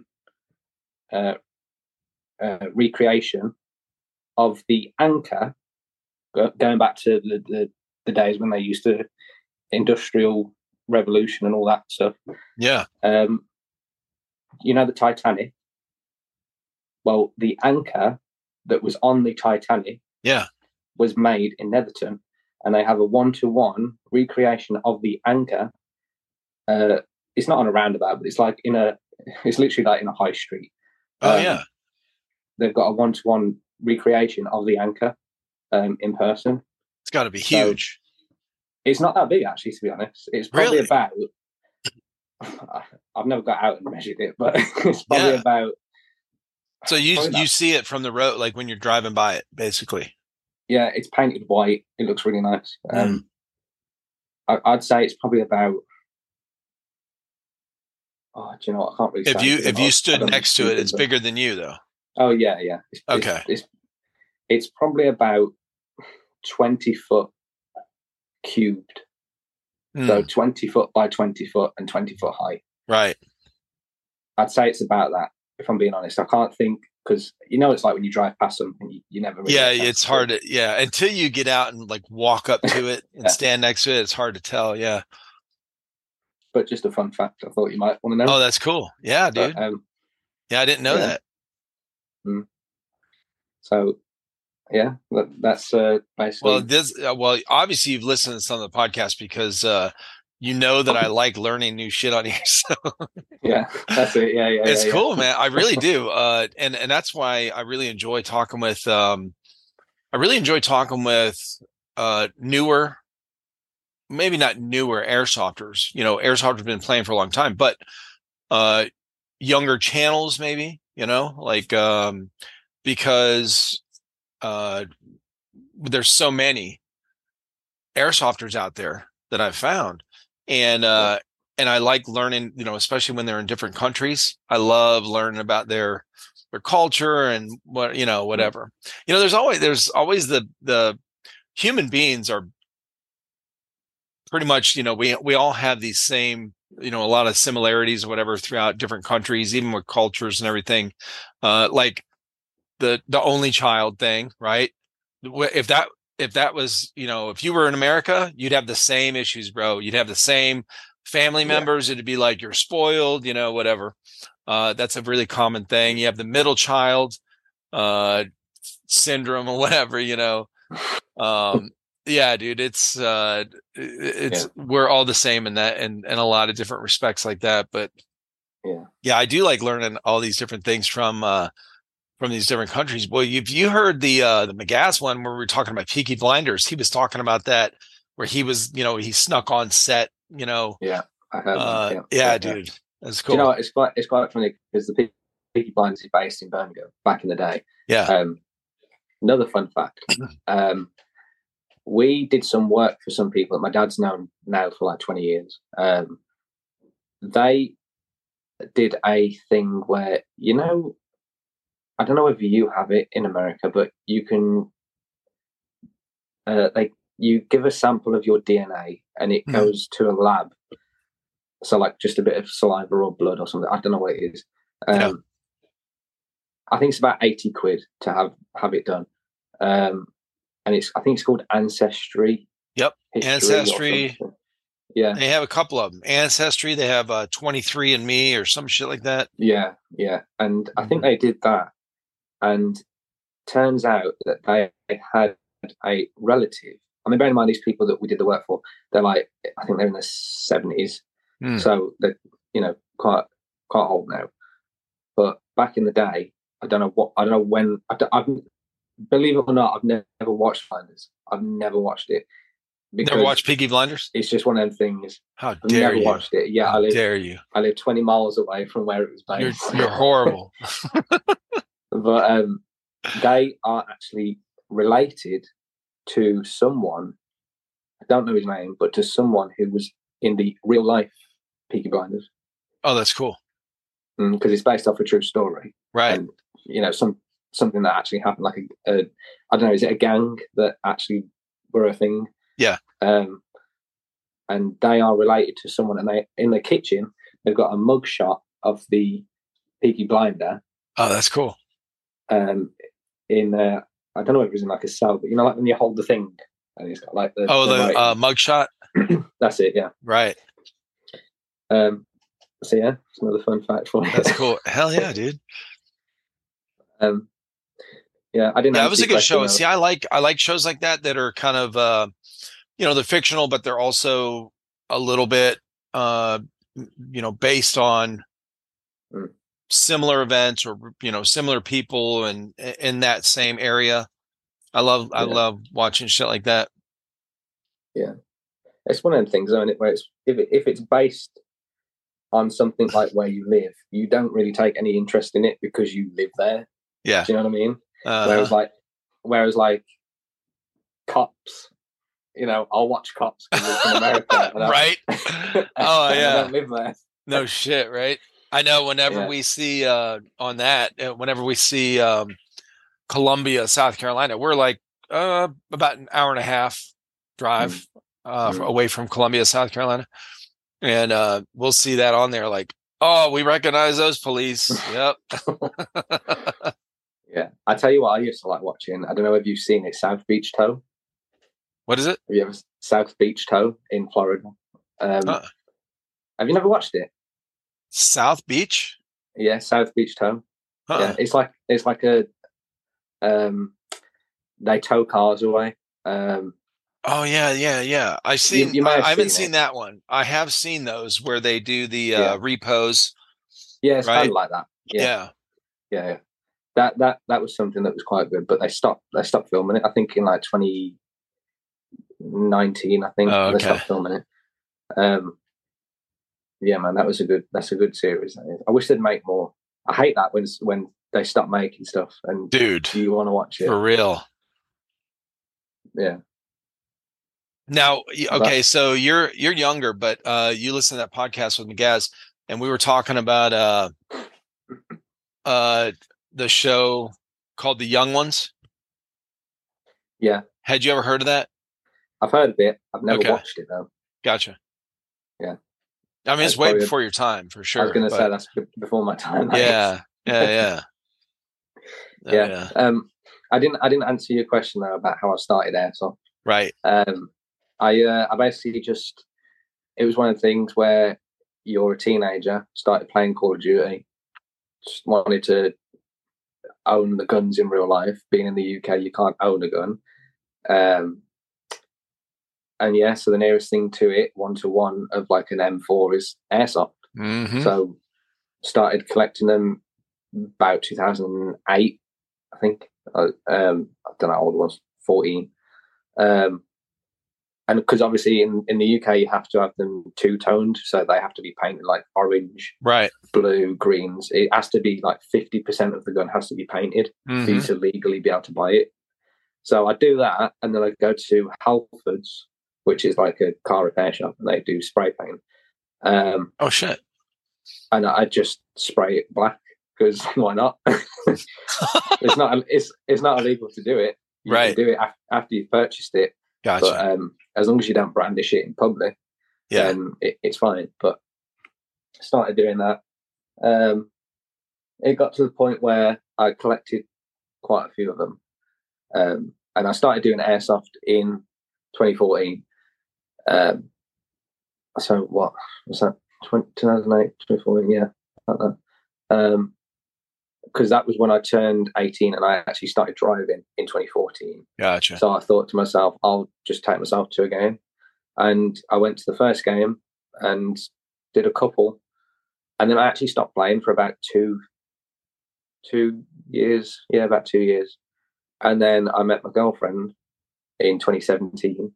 And then I said, because she knew that I had the airsoft guns and it didn't freak her out or nothing. Because her dad's actually got a shotgun. And he goes clay pigeon shooting. Oh, okay. So it didn't really freak her out. She's grown up with guns. Yeah. And basically, she said, well, I said to her, do you want to come to an airsoft game with me? And I said, I used to do it, but I kind of stopped and I want to go to another one now. You know how it is, life gets in the way. Sure. And then we just went to a game and it was good, and then just carried on playing since then. And then COVID happened. And then fucking COVID, bro. Jesus. Shut everything down. Have you ever caught COVID? You've never had it? Never? No, I don't know. I mean... Oh, do you have the test? You didn't have the test, do you? Fuck that test. I ain't getting tested. I've never been tested. And listen, bro, I've never had a shot. Same for me. Not one shot since I've been out of the military. I got out of the military in 93, 94. So, no flu shot, no motherfucking nothing, bro. Nothing. I've had nothing. I have in the UK, because they brought the vaccine out for it. They are now on their 5th jab. So if you've had the first one, then the second one, then the third one, they're now on the 5th one, and they're giving it to like the over 80s or whatever. And I just haven't had a jab at all, because when they first brought it out, in the UK. I don't know if you had it in America, but there was some anti-vaxxers, and then there was people that were up for the vaccine, And I just said I didn't want it because there's probably going to be some people that are listening to this now that are saying that I'm wrong. But at the end of the day, it's a free country. You can do what Who cares? Yeah. I just didn't want to have it because I feel like COVID, it's only been out for so long. At the time, it had only been out for 6 months, and they brought a vaccine out. And I thought to myself, I don't want to have a vaccine that hasn't been tested over a long period of time, like 20, 30 years. No. Who's to say that it could cause a type of cancer, or it could bring on a certain type of I said it was going to start the zombie apocalypse. Yeah, all that. But hell yeah. But when did I have it? No, I didn't get that either. We had the same thing here. There was a huge thing about people for and against wearing the mask, for and against getting the jab. Just all kind of shit going on with that, and so I mean, I haven't had a jab, and I caught it this year. And we've got the little test. I've still actually got the positive test. Do you want me to show you it? Do you want me to show you it? Sure, why not? Hold on. Give me a second. All right. Okay, so... Looks like a pregnancy test. What'd you have to do? Stick it up your butt? It does as well. So basically, this is what it looks like. I don't know if you can see it because of the light. Let me turn the light off. You might be able to see that. Yeah, there we go. On it, there is 2 lines. Can you see the 2 lines in the middle of there? Yeah. What you had to do is you had to get a swab, and you had to there was a few different ones that they did. You either had to stick it up your nose, right, and twist it for 10 seconds, and then there was one where you had to put it at the back of your throat and do the same thing, or there was both. So you put it up your nose and your throat. Obviously, you want to put it at the back of your throat first before you stick it up your nose. How many people got that one backwards? Oh, Jesus. But my girlfriend caught it first, and she's the same as me. She hasn't had no jabs, and she is asthmatic, and she caught it before me, and I caught it 2 days after. Yeah. And basically, you have to stick one of those up your nose or in your throat, and then you have to put it in a tube with a little bit of liquid in. I don't know what it is. And then you squeeze it into the little trough at the bottom, 4 drops or something like that. Yeah. And then what will happen is it fills up here, and then it will come up within, I think it's about 2 to 3 minutes. The 2 lines come up. If you get the 1 line at the top, it's negative. If you get both the lines, it's positive.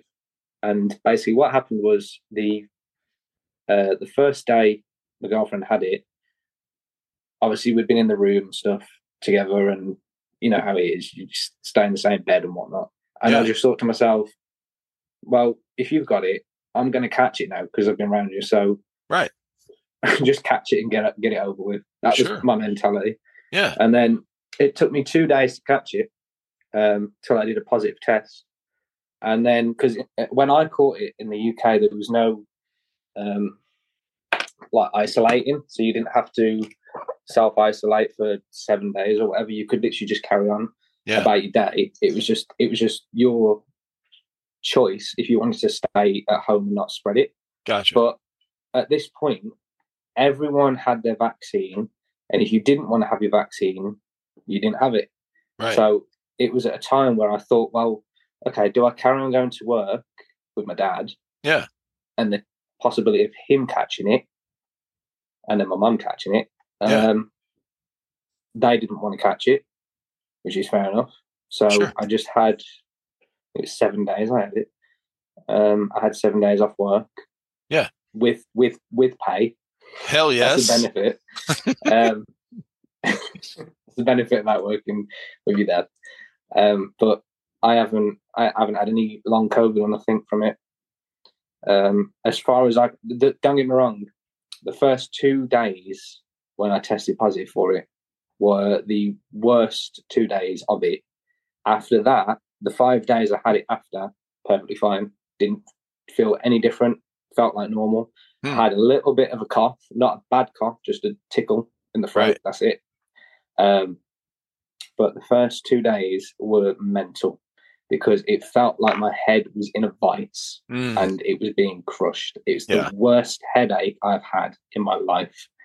And apart from that, what was the other thing that I had? I don't think I had a temperature. Yeah. Oh yeah, I had a bit of vertigo, bit of like, and I had 3 nights of nightmares, which was strange. Really? Do you remember? Yeah, do you remember any of them? Did you have a scary monster in it? I think one of them did. Yeah. For real? No shit. Okay. Yeah. I it's funny enough, this wasn't when I had COVID, but I had a dream a couple of weeks back. Well, not a dream, a nightmare. And I was lying on my side of the bed, and I was facing the the outside of the bed. And in this dream, I don't know whether you're into like ghosts and stuff like that, but in this dream, it was as if like it was a bit like sleep paralysis. I was in the same position as I was like lying asleep. Yeah. But it felt like I was awake. And I woke up and there was this just dark shadow thing just like leaning over me. Oh shit. And yeah, like proper like shit that you'd seen in like horror film. Yeah. And I was like in the dream, I was like trying to, like when you have them, I don't know if you've had them, but like when you're trying to scream but you can't scream. Yeah, yeah.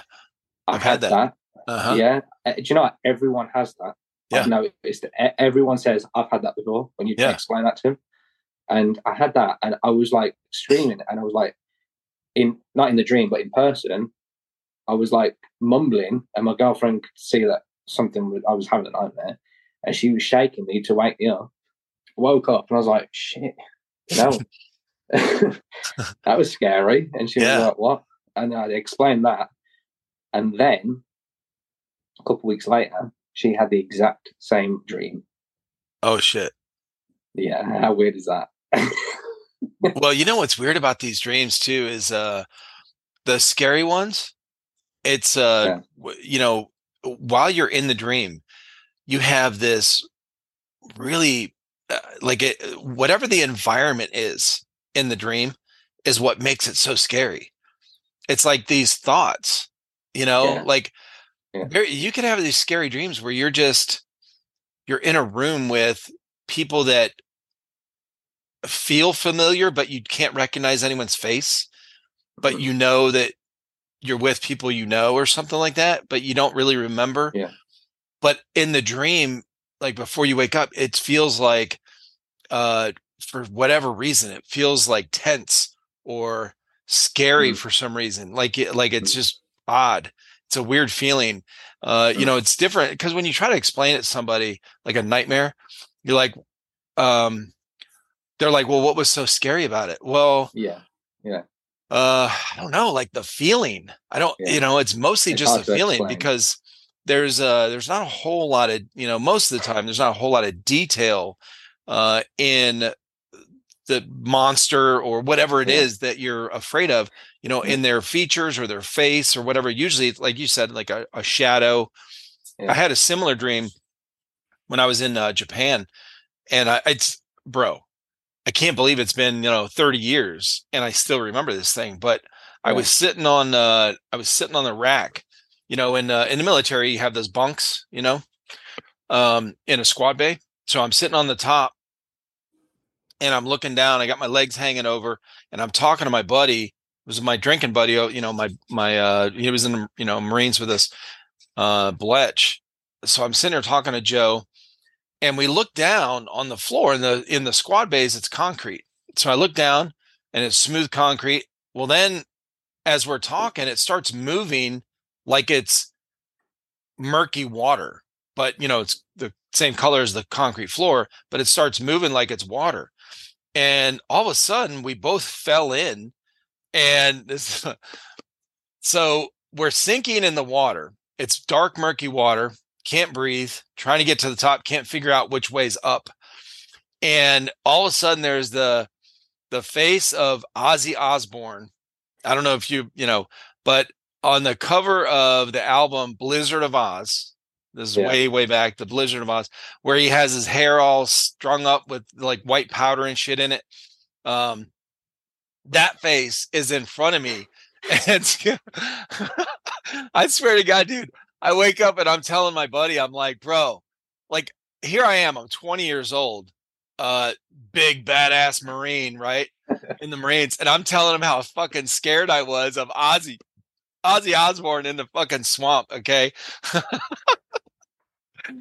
Oh shit. Do you know what's the funniest thing? Ozzy Osbourne's actually from the other side of Birmingham as well. Is he really? It's from a place called Solihull. It's about 30 mile away from me, I think. That's where it's from. Yeah. You know what's weird? When now you guys, you guys already knew this because with the age of information, but back when I was a teenager and we were starting to get into listening to Ozzy and stuff like that, I remember when we found out that Ozzy was from or wasn't from America, because the way he sings sounds like American accent. And we found that out and we were like, holy shit, like it blew our minds how somebody could sing like that, but when they talk, it was that really thick accent. It was crazy. Yeah, he has got a really thick, I don't know if it's classed as black country accent because he's from Solihull, but he's definitely got that kind of accent from around where I am. It's really strange to hear. When you watch I don't know if you watched it, but there's they did like a Fly on the Wall documentary back in the day. Yeah. I think it's called like the Osbournes or something. Yeah, the Osbournes. Yeah. Yeah, and it's really funny watching that because the thing is, there's a lot of people around where I live that are exactly the same as him. So it's literally like watching just someone that on the telly. Funny. Yeah. Yes, it's funny, but yeah. But all right, so you got so you were going to airsoft, then you stopped. Life got in the way. Then you met your girlfriend. Said, "Hey, you want to go airsofting?" And you guys started to go, and then COVID. And then COVID happened, and then basically just carried on playing once the sites were open again. Now, does she play with you now still? Yeah, she actually prefers, believe it or not, she actually prefers the CQB sites rather than the outdoors sites. Okay. Because she's, and to be fair, I feel the same. But CQB sites, they're more fast paced. They're not like speed soft, some of them, but indoor ones she prefers because it's like there's more going on. Whereas outdoors sites, it's like you're sort of few and far between the battle. And if you get hit, you've got like a mile to walk back to your respawn. Yeah. Whereas like in CQB, it's literally like 20 steps that way and you're back in. Whereas, outdoors, it's nice to play outdoors, especially in the summer. This year, we've had the hottest heat wave in the past 70 years this year. Damn. It was, I think my car registered 42. Woo! That's hot. And I've been to Vegas back in the day when I was younger with my mum and dad. And we got out the car, and it was a multi-story car parking lot. And it was 40 then. Yeah. But the thing is, right, 40 degrees here is a different 40 degrees in a different country. Yeah. Because the heat, what it's like. There's like a dry heat. Yep. And then there's in the UK, what we get is we call it a muggy heat. Yeah, muggy, humid. Yeah, dude. It's just like clammy and makes you sweat. Dude. Whereas in another country, it's different. Yeah, it doesn't feel the same. It's different. It's a nice heat. Whereas in this country, Vegas. Well, anything on the west, like Utah, Vegas, Cali, obviously California, but Florida, South Carolina, Georgia, we have similar heat. What you guys have, but probably not as much because you guys get a lot more rain than we do. So all that moisture is held into the ground and the plants and all that. And so when it is hot, all that stuff just evaporates out and just hangs in. Before before COVID happened, we went to New York in 2018, and that was in the summer. Yeah, and that was much like our summer. But yeah, we've been to Florida when it's been the rainy season as well. Right. Mental. Mental. Yeah. I have not seen. The thing is, right, in this country, in the UK, when you have a thunderstorm, okay, you have a thunderstorm for like 20 minutes or so, and it's like you get the odd flash of lightning and the odd rumble of thunder, right? Yeah. In Florida, and if you've never been to Florida, you've got to go just for the storms, because the flash of lightning will happen, okay? You have enough time to get the phone out of your pocket, get the camera open, and take a picture of the lightning bolt that's just happened, because it stays in the sky for like 10 seconds, and then it will go. Whereas in this country, it's like a flash, and that's it. And you'll never get a picture of it. You've got to do a video. But honestly, in Florida, it just hails, and it's like thick hail as well. It's like we don't have that type. Like here, it's like a bit of like polystyrene dust as hail. Nice. But in America, it's like ice cubes coming down. It is, dude. Did you see the? Well, I don't know if you've seen the one we just did, the podcast I did with a group of guys. It was called the Monthly Backspin. We just started it, and Mr. OT is his Instagram, Mr. Off Topic. He is in Memphis, Tennessee. Golf balls. Yeah, dude. Yeah, I know. It was fucking crazy. He sent us that video. I pulled it up on the screen, and it was literally like a golf ball in his hand. I was like, "Holy shit!" Yeah. It's different. My girlfriend's never been to America. She wants to go though. She had the chance to come with us when we went to New York. Because, well, funnily enough, we went to New York for 5 days, and then we went from New York to San Francisco for 5 days. Completely different. Yeah. Completely different. We stayed in a place. Where was it? So, you have the city of San Fran. It was north of the city, and it was in a really like rough area. And okay. It was like a package holiday that my mom booked, basically, and we stayed in New York. We stayed in the Roosevelt, right next to Grand Central train station. Yep. Subway train station, sorry.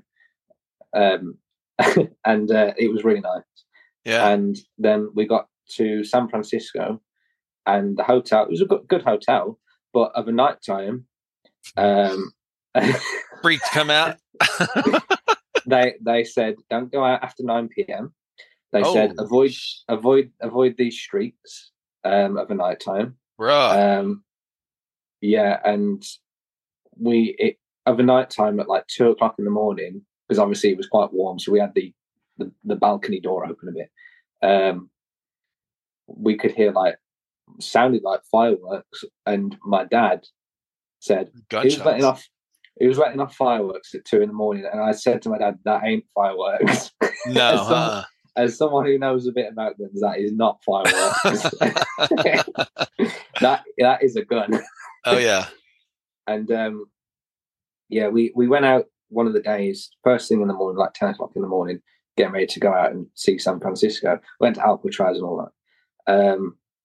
And we was walking down the street, and there was there got to be homeless people just sat on the corner selling knives on a towel on the street, on the pavement.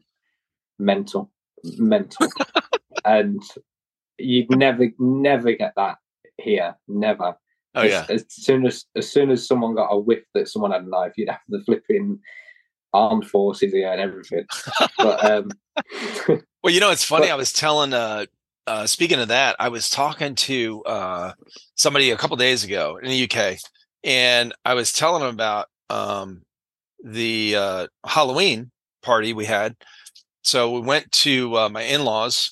They live like about 10, 15 minutes from us, drive real close. Oh, yeah. And so we all went over there. So 3 of my 5 kids came over, or 4 of my 5 kids. And they had, one of them has kids that lives here. So we had a bunch of people over there. and girlfriends and whatever, and so we're all hanging out. Well, this is in a neighborhood where they have sidewalks. It's like where people walk around and stuff. So all the trick or treaters, all the kids were going to go trick or treating, and so it's the houses are pretty close together. So they have a big driveway. So we had a fire pit set up in the driveway with a huge fire going. I was dressed in, you play video games at all? Yeah. So you play Call of Duty. You've heard of Payday 2? Yeah. The bank robbing game. Okay. Yeah, bank robbers. So I was the lead guy, Austin. Yeah. With that American flag mask looking thing. Yeah, it looks sick. with the dress coat, the suit coat on. Yeah. And I had a shotgun. It's an airsoft shotgun. Yeah. With a sling slung over my shoulder, like sitting right in front of me. So I had that. And then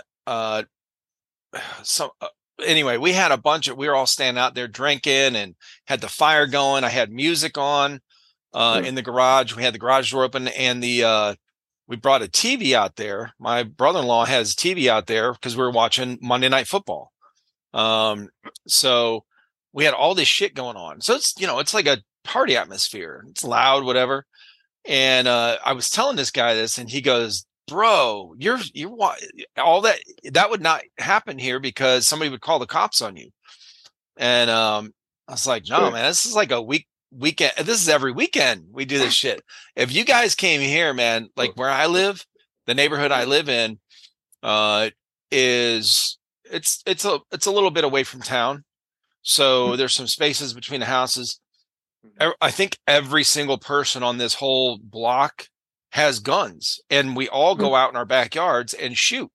So we'll go out with our pistols, and so every night, bro, every night you'll hear shotguns going off, rifles going off, pistols going off. There's a guy up like 2 doors up.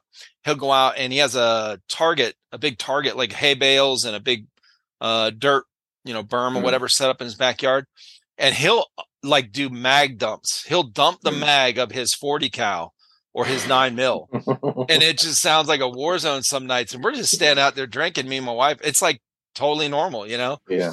But for people that aren't used to it. I mean, I could get used to that. It's great. It's great. Yeah. You get used to it pretty quick. You just wouldn't get that, yeah. My family, like my sisters and my mom, live up in Cleveland, Ohio still. And when they come down to visit and that happens, they're freaking out because they're not used to that. Yeah. I mean, the gun laws here are really strict, as you know. Yeah. But it's funny actually because my cousin's wife, who's from Texas, when she was over, she's only about 24, 25. Yeah. And it was the time, when she was over, it was about a week after when, they had that shooting in Texas. That was it, that school shooting or something.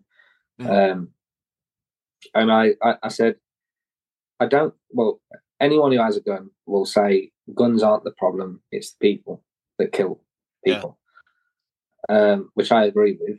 And I think it's not, I think in America they need to have more background checks, but at the end of the day, you could still get someone buy a gun on the black market, or off someone off the street. So you'll never. I think gun safety though is the main thing because and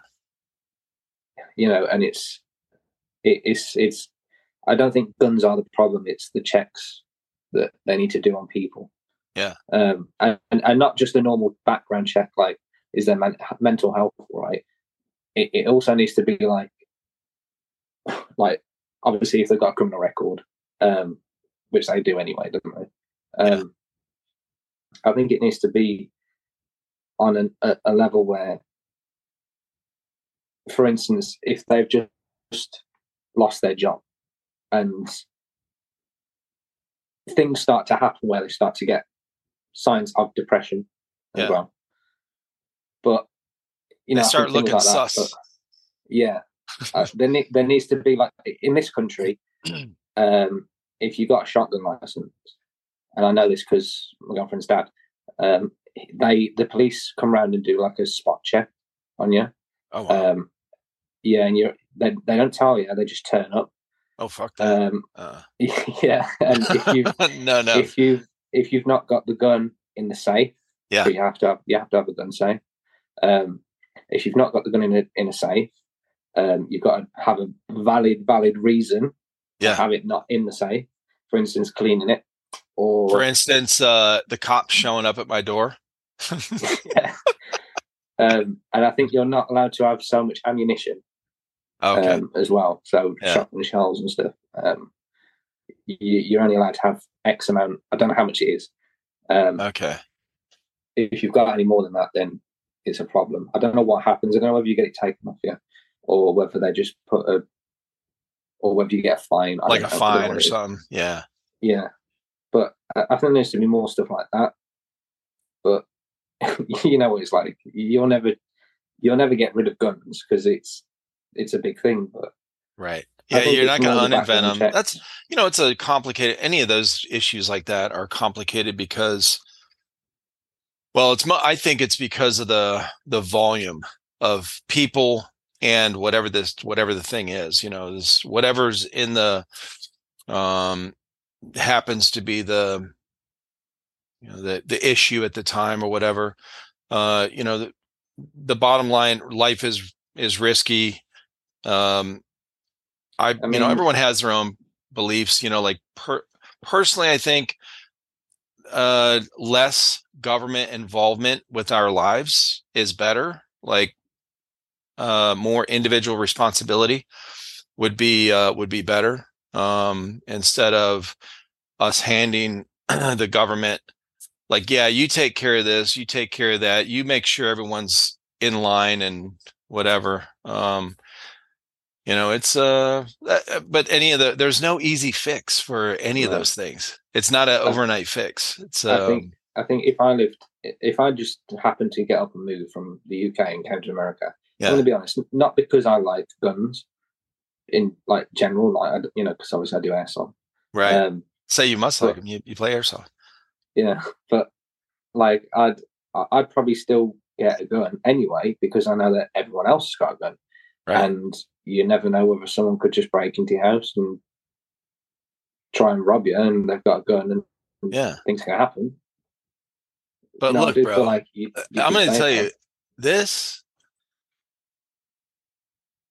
Are they real? Yeah. So that one up there that's black and red, that's my son's. Yeah. That is a 50 cal. It's called a 50 Beowulf. It's a special. Now that one underneath it, that's an ARP9, so that's an airsoft gun. Yeah, I can tell that one. That green one in the middle, that is a Mosin Nagant sniper rifle. Yeah. The one right above it on the backside is that is an AR-15. It's modified, and then above that, at the very top, is an AK-47. That's real. It just. Whether somebody's for or against them, I'm going to tell you right now, it feels cool as fuck to have a bunch of guns in your house. Yeah, I'd get all of mine out now, but it'll take me another 20 minutes. I was going to say, what's your favorite weapon you run? What's your favorite gun you run with now? I honestly don't know. I can't answer because it's one of them. It's like if you've got 10 different switch it up. Yeah, if you've got 10 different cars, you love each one individually for different reasons. It's the same thing. But does it depend on the field? It depends on the field. You can't take an M249 LNG to a CQB site. Yeah. But I think because I've got an M249, that is probably my. I think it's probably my favorite because it's the biggest one that I've got. But at the same time, I've got an MP9, and I like that one because it's gas blowback, so it's got the realism to it. Nice, yeah. But also just because it's light and it's easy to handle, Yeah. I think the signal's gone. Is it? Oh, Jesus. Nope. Yeah. Okay. There you go. I'm back. We're back. Do you cut them out when it happens? Well, that one, yeah, normally I do. If it's like a longer one, like the first one that happened, that was like a good 20 seconds. I'll cut that out. But these little ones, I'm like, fuck it, whatever. But no, honestly though, apart from those, my AK, just because it's real wood and feels it's probably heavier. It feels sturdy. It looks awesome. I love that style too. It's really built well. The only problem is when I do the videos for YouTube, to put a GoPro mount on this is really difficult because there's no rail. So what I did was I had to get basically a clamp that goes around the barrel. Right. Yeah, we have the same thing. This is an arm, and then that's a 45-degree for the GoPro to sit on. Yeah. And I can literally, the best thing about it is I can literally just fold it. Oh. And it's just disappeared. Oh, that's good. Yeah, that's smart. Okay. But I've actually held a real AK-47 back in the day. I went to London and there was a British Army exhibition thing, and they had an L85 there. Gotcha. You know, the British one. Yep. And they had an AK-47, exactly the same as this one, same color and everything, except it was a bit more battered, basically. Right.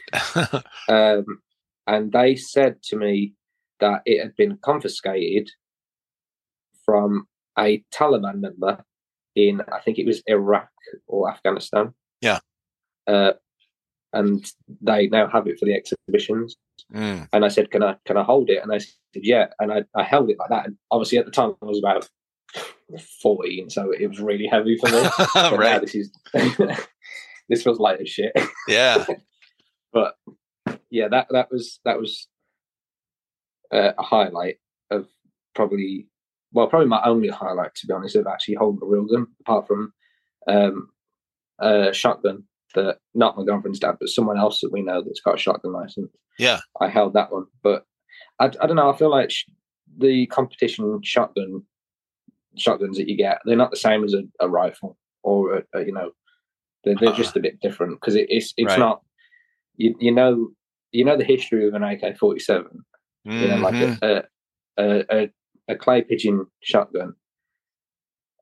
It's one of them things where there's not history with it. Whereas like it's kind of boring. The M16, the M16, it was in Vietnam and stuff like that, and it's one of them things. But I think if I had to choose my favourite, because I've got rid of some as well, and I've sold some. I do regret selling. I had an RPK. Oh, nice. And I do regret selling that, and I still wish I had that now.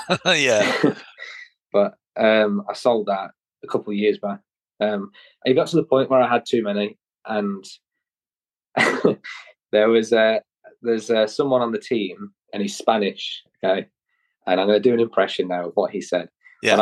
When I first met him, he said to me, because I took every game I go to, I take a few different guns. I take probably about, and I'm taking minimum 4.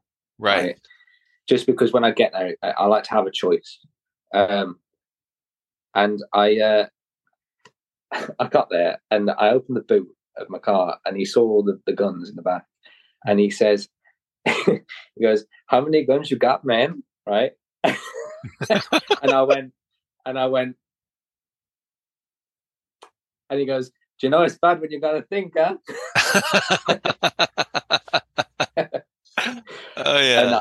And I said, "I think I've got." And he's laughing as I'm counting like this. Oh my god! And I got to the second hand, and then I went back to the third hand. Holy shit! And then I said, "I think I've got 12, 13." Yeah. But I actually had, if I counted all of the ones that I've ever bought, it was probably about 18. Okay. But that's not that bad. I know that I'm not that bad now because I went and actually bought a gun off of someone not long ago, start of this year actually, and he was selling a M249 that was in bits, and it just had to be rebuilt. Yeah. I've actually got it the other side of these computer screens, Nice. And I've rebuilt it. I'm yet to add a few more stuff to it, and I was going to sell it because I got it really cheap. And I went to his house, and he said, I'm just having to clear out. I bought it to rebuild it, basically what I've done. And he just said, I just never got around to doing it.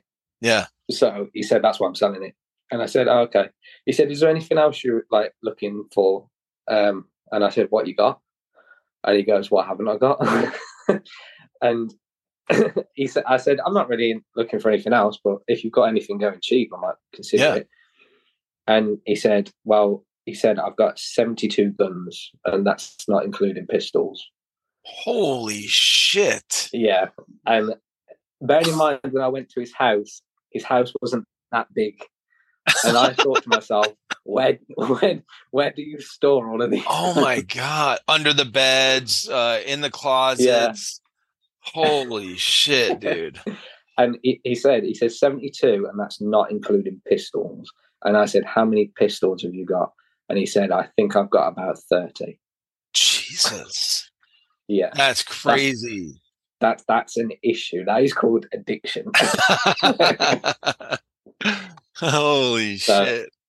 Whenever someone says to me that I've got too many, I know that I'm not that bad. No, you don't. Yeah.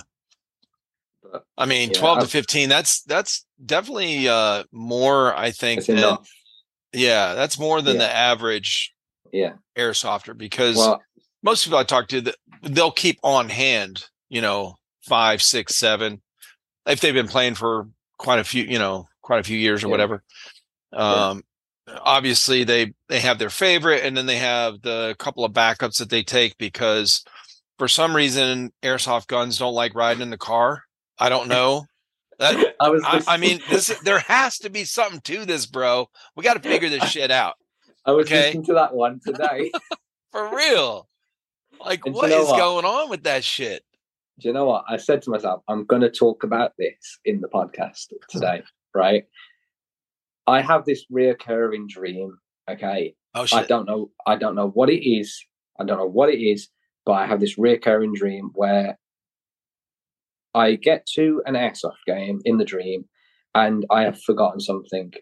And it could be something as simple as like my gloves, or it could be something as simple as my helmet or my goggles, or I take the gun and I completely forget all the magazines or something like that for it. Yeah. You know what I mean? Just there's something that happens, right? Oh, shit. And it's so true.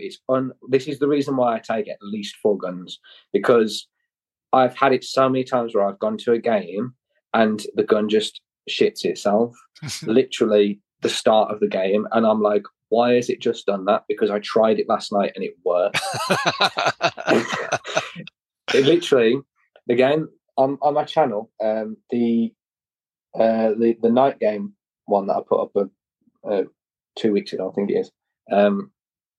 I took my M249. Oh, so is Airsoft Night Games? Yeah, the green one. Yep. You'll see it, the green thumbnail one. Yeah, I'm looking at it right now. I took my M249 with me because I wanted to use it for the night game. Worked fine on the day before. I tested the box mag for it. The little 9-volt batteries, the little square ones. Yeah. It takes one of them because I've changed it. Oh, okay. Gotcha. And I've got like 8 batteries for it. The little 9-volt ones, I've got 8 of them spare, right? And I put one in, a brand new one, fresh one, right? Worked fine. Nothing wrong with it. The next day, go to the game, go to Chrono with the box mag, and the box mag doesn't want to feed. I'm like, oh. I'm pressing the on and off button underneath the wind for it. Nothing. Dead. Yet the battery was working the day before. Oh my God. And the thing is, I only took the one battery with me, so I didn't have another battery to use. The airsoft site didn't have any 9-volt batteries for sale, so I couldn't use it. So that's why I ended up using that other gun that's in the video. But it's really annoying because it's so true, and I'm glad that I'm not the only person, because I've taken guns before to games that I want to use, and it just shits itself. And I'm just like, why is it not working? and that's why I take. And it's even worse now because where my girlfriend comes with me, I have to take at least every gun that I take a backup for that, and then every backup I take a backup for that one. Oh shit! So I take at least three for God. Me.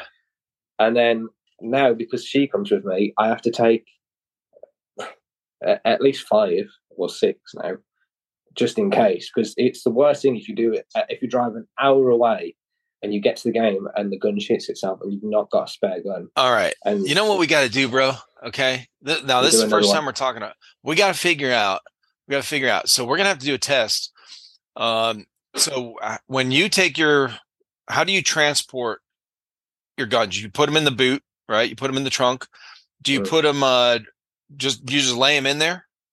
Or do you wrap them up in something? Do you have a bag or a case? Yeah, they've all got bags. All my guns have got bags. Okay, so they're gun bags. You zip them up in those. Yeah, they're left in there. The only time I get it out is if I'm going to shoot it at home, right? Or if I'm taking it to a game and then I get it out then, right? So that's how you transport them.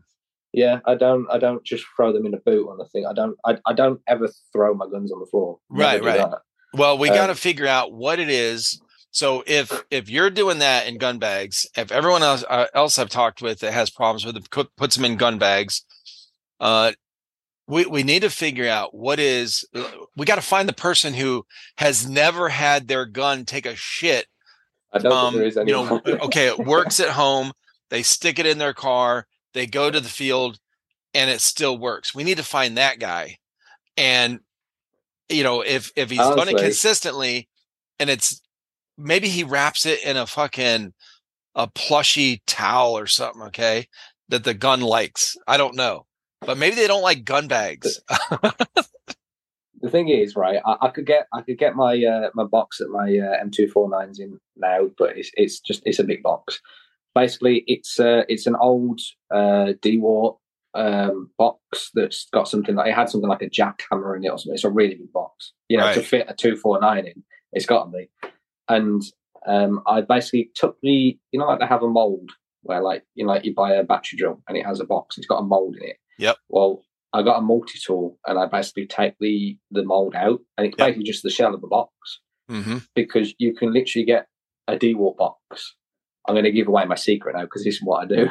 But you can literally buy a DeWalt box for like a tenner, right? And I'm talking like a big DeWalt box. Mm-hmm. That can hold easily 2 guns in it at the right length. Right. And all I do is I just take it out and then just line it with foam, and it just creates a really nice box for it to be in. Mm-hmm. And I've got one of those for the 249. And it's literally like, it's like a bed for the gun. Right. So it's not like as I'm throwing it in the box with the gun in the boot, it's not like it's hitting the sides and bashing it or knocking anything. It's nice and snug and tight in there. Yeah, it's not jumbling around. Yeah, it's got foam on the lid, so as you close it down, it's like sandwiches itself.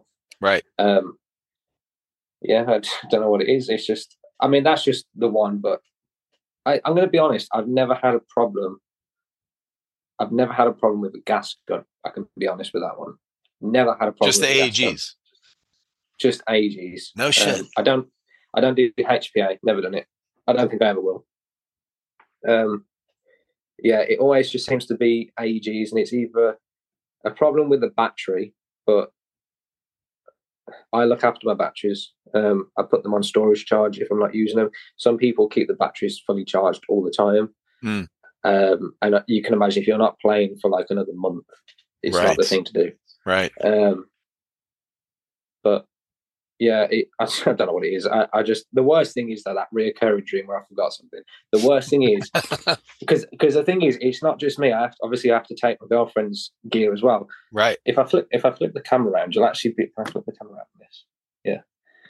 I've actually got a shelf. That's my bag on top, and that's her bag. Oh wow! Yeah. And the green one is mine, but I use it for all my ghillie stuff. Gotcha. But I have to take her bag and my bag, and I have to make sure she's got all of her stuff in the bag, yeah. as well as, I'll show you my other. So that's all my airsoft gear. Oh, that's nice. Yeah, yeah. So there's a load of racking. Oh, that's cool, man. You got like a little workshop or workbench over there. Yeah. Yeah. If I actually get up, I can actually show you it. So this is my setup. So I've got this computer screen. Oh, that's nice, dude. That's a good setup. Stuff. Yeah. And then this is basically just like the work counter. Oh, that's awesome. So I've got my guns. And that's a picture of me and my girlfriend. Oh, that's cool, dude. Yeah. Where'd you get that? How'd you get that picture? That was taken at a game, and then I just had an A1 poster printed with and I got the frame for it. Do you remember who took it, or who'd you get it from? I got the poster printed on eBay. It was a tenner, so I just thought, why not? That's cool. And then I've just got all my racking and stuff. That's my box with all my gas in. This is my 249. Awesome. There's my ghillie on the wall. Yep. Got all the vests. Hell yeah. These are the gun bags that I keep guns in. Okay. And there's a load of boxes underneath. You need to say some prayers over them. Okay. Sprinkle holy water on them before you take them. And then this is the DWAT box I was talking about. Yep. So it's basically, if I actually pull this out, I might be able to show you. They are a big box as well. Yeah. So you can see it's just foam lined inside. Oh, that's nice. Yep. But I don't know why there's just a random bag in there. But yeah, it's just foam lined. That's cool. This box is actually just the one for if I want to take a few guns. Instead of taking them in the bags, I just chuck them all in this one, close the lid, and just take the one box rather than taking all the bags. Yep. This is just a spare box, to be honest. Gotcha. The one for the 249 is actually in the other room. Yeah. Yeah. So it's my little workstation. That's a good setup, man. So you do your own tech on your gearboxes and shit like that? I try to. Yeah. But yeah, I try to do it. Try to do my own tech, but I mean, I've upgraded. I upgraded all my guns myself. I've never got someone else to do it. So when I say I try, I mean I have. You do it, yeah. Sometimes it takes longer if you can't get it right or something.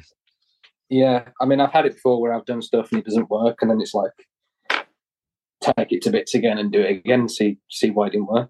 Yeah, that's all you can do. But yeah, that's the hardest part, man, about ripping apart gearboxes is because some of them are so time consuming to put back together. When you get it back together, like especially like if you don't know if you put the shims, if you didn't shim it right, you're like, I think I did, but I can't remember. Yeah, and then you get everything back together. It's like from the time you start putting it back together. Like where you think you're done with everything, and then put it back in the gun, get it all, and now you have to test it, and then it doesn't work again. It's like, bro, you got to start all the way over. It's it's not like just pop the spring. Those ones with the split gearboxes, the ICSs and stuff where you just pop it out, pop the spring out, no big deal. Those ones that have, some of those gearboxes I took apart, I needed all my fingers plus somebody else to try. I'm holding everything in place. Yeah, because as soon as you slightly move it or lift it, the gears decide to move. Yes. Or a shim comes off and it falls in the gearbox. And that little, God, I can't remember the name of it now, but the tiny ass spring in there that anti-reversal. Yeah. Yeah, dude. I've had a few of them. And you just get the gearbox top like ready to go on. Yeah. You're like, okay. And it like there's something that won't let it snap in place all the way. Yeah. But you can't see what it is. You're like, everything's lined up. And then you start to wiggle it, you wiggle it too much. Bing. Yeah. There it goes. Yeah. Take it back off, start over. I've had it before where I put everything back together. And the piston, the bit with the teeth on it as it goes back and then pushes forward from the spring. Uh-huh. Well, I put a gearbox together, plugged a battery into it, went to fire it, forgot to put the spring in it. and the piston went straight out the back. And do you know what else as well? I had what was it? There was something. It was a spring. It was the tappet plate spring. Yeah. They're a pain to put on. Yes. And I had it before where I was pulling it, and as it was about to go over the loop where it's meant to go, it slipped off the screwdriver because I was using a screwdriver to pull it and then drop it in and then just push it down. As I went like that, it just pulled itself just slightly from under the screwdriver, and it went dunk like that, and it hit the wall on the other side of the room, and I went, shit. Because the worst thing is as well, we've got like a dark green carpet. Not my choice, it was my mum and dad's choice back in the day. But the worst thing is it's a dark green carpet, and to find a grey spring on it, you can't find it. So a good method that I have thought of is if you get a Hoover, and you know the nozzle on the end of it, if you put a sock over the end of it, like a filter, it creates a filter. So then if you just go over the floor like that and then look, it'll hold it for you. Yeah. So that's a method for anyone who's ever lost a spring or a screw. I was going to say the magnets, but you know, some of those things are not made with metal.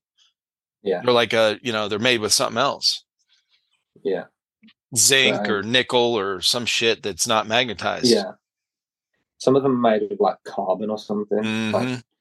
Well, that same spring, bro, I've had that same thing. You know what I used? You know the little pick tools? They have the little you can buy a set of them. They'll have a pick that's a straight, they're like this long. They'll have a straight pick. Then they have a 90-degree angle one that comes to, and they're really sharp. And then they have the hook, that's like that. And they're all picks for, now I used to use them in manufacturing for picking out, stuff in aluminum die casting or plastic extrusion or whatever in the die molds. But I use them here I use the 90-degree one for those springs because I can, I get a good angle on it, and it's such a sharp point. All I have to do is just barely, once I get it, lined up with the post, I just barely, tap it on there, and it but I've had that where it flies off, and then I literally wear a headlamp around my head when I'm working on it, because the spring goes flying and I turn that thing on and it's super bright, and then I could see, a lot better to try to find it. A little tip that I have used for doing that is I put blue tack on the other end of the spring. So the bit that's already hooked on, if you put a blob of blue tack, you know what blue tack is, isn't it? Yeah. But, yeah. Like the tack, it's like the Loctite stuff. No, not Loctite. Not Loctite. That's different. Blue tack. I might actually. Oh, is it like the kind of like Play-Doh kind of mushy shit? Okay. That's it, yeah. So you just stick it on there, just temporary to hold the one end on. Put it on the one end, and then as you're pulling it, if that end ever flings back, the blue tack sometimes will stop it from the pole. Oh, that's a good idea for anyone. Yeah. But you could talk about gun tech all day. No shit. The problems. Well, what is your what's your team's next? Like, what do you guys got planned for the rest of the year? Honestly, we haven't even got a game plan now. But I think we was going to do a Christmas game together. Yeah. We was probably going to hire somewhere out. Just us. Which is basically what we did for that airsoft. CQB. Oh, you do like a private game? Video. Yeah, like a private game. Oh, okay. But but I don't know. We haven't got anything planned just yet. It's my birthday next Thursday, so a week today. Awesome! Happy birthday! Yeah, don't ask me how old I am because I forgot. I don't usually ask that for people. Yeah. I don't even know if I'm 26, 27, or 28. I can't remember how old I am. I'm being honest. It's not even important. No, it's not. Once you get over 20, it doesn't really matter. Yeah. But but we definitely need to do another one. But I'm going to be honest. It's 10:30 at night. My phone's about to die. Oh shit! I need. Yeah. We're ready to wrap up. Hell yeah, dude. Yeah. Well, it's been great talking with you, man. Yeah, we need to do another one though, definitely. Yeah, we'll do it. You know, like I said, I always try to have somebody on again, you know, later on. But tell everybody where you can be found online. You know, who you want to give a shout out to, your teammates or whatever. Yeah. So my personal Instagram is airsoft_Dean_. The Force of Fury Instagram is Force_Fury_. And then the YouTube channel is Force of Fury.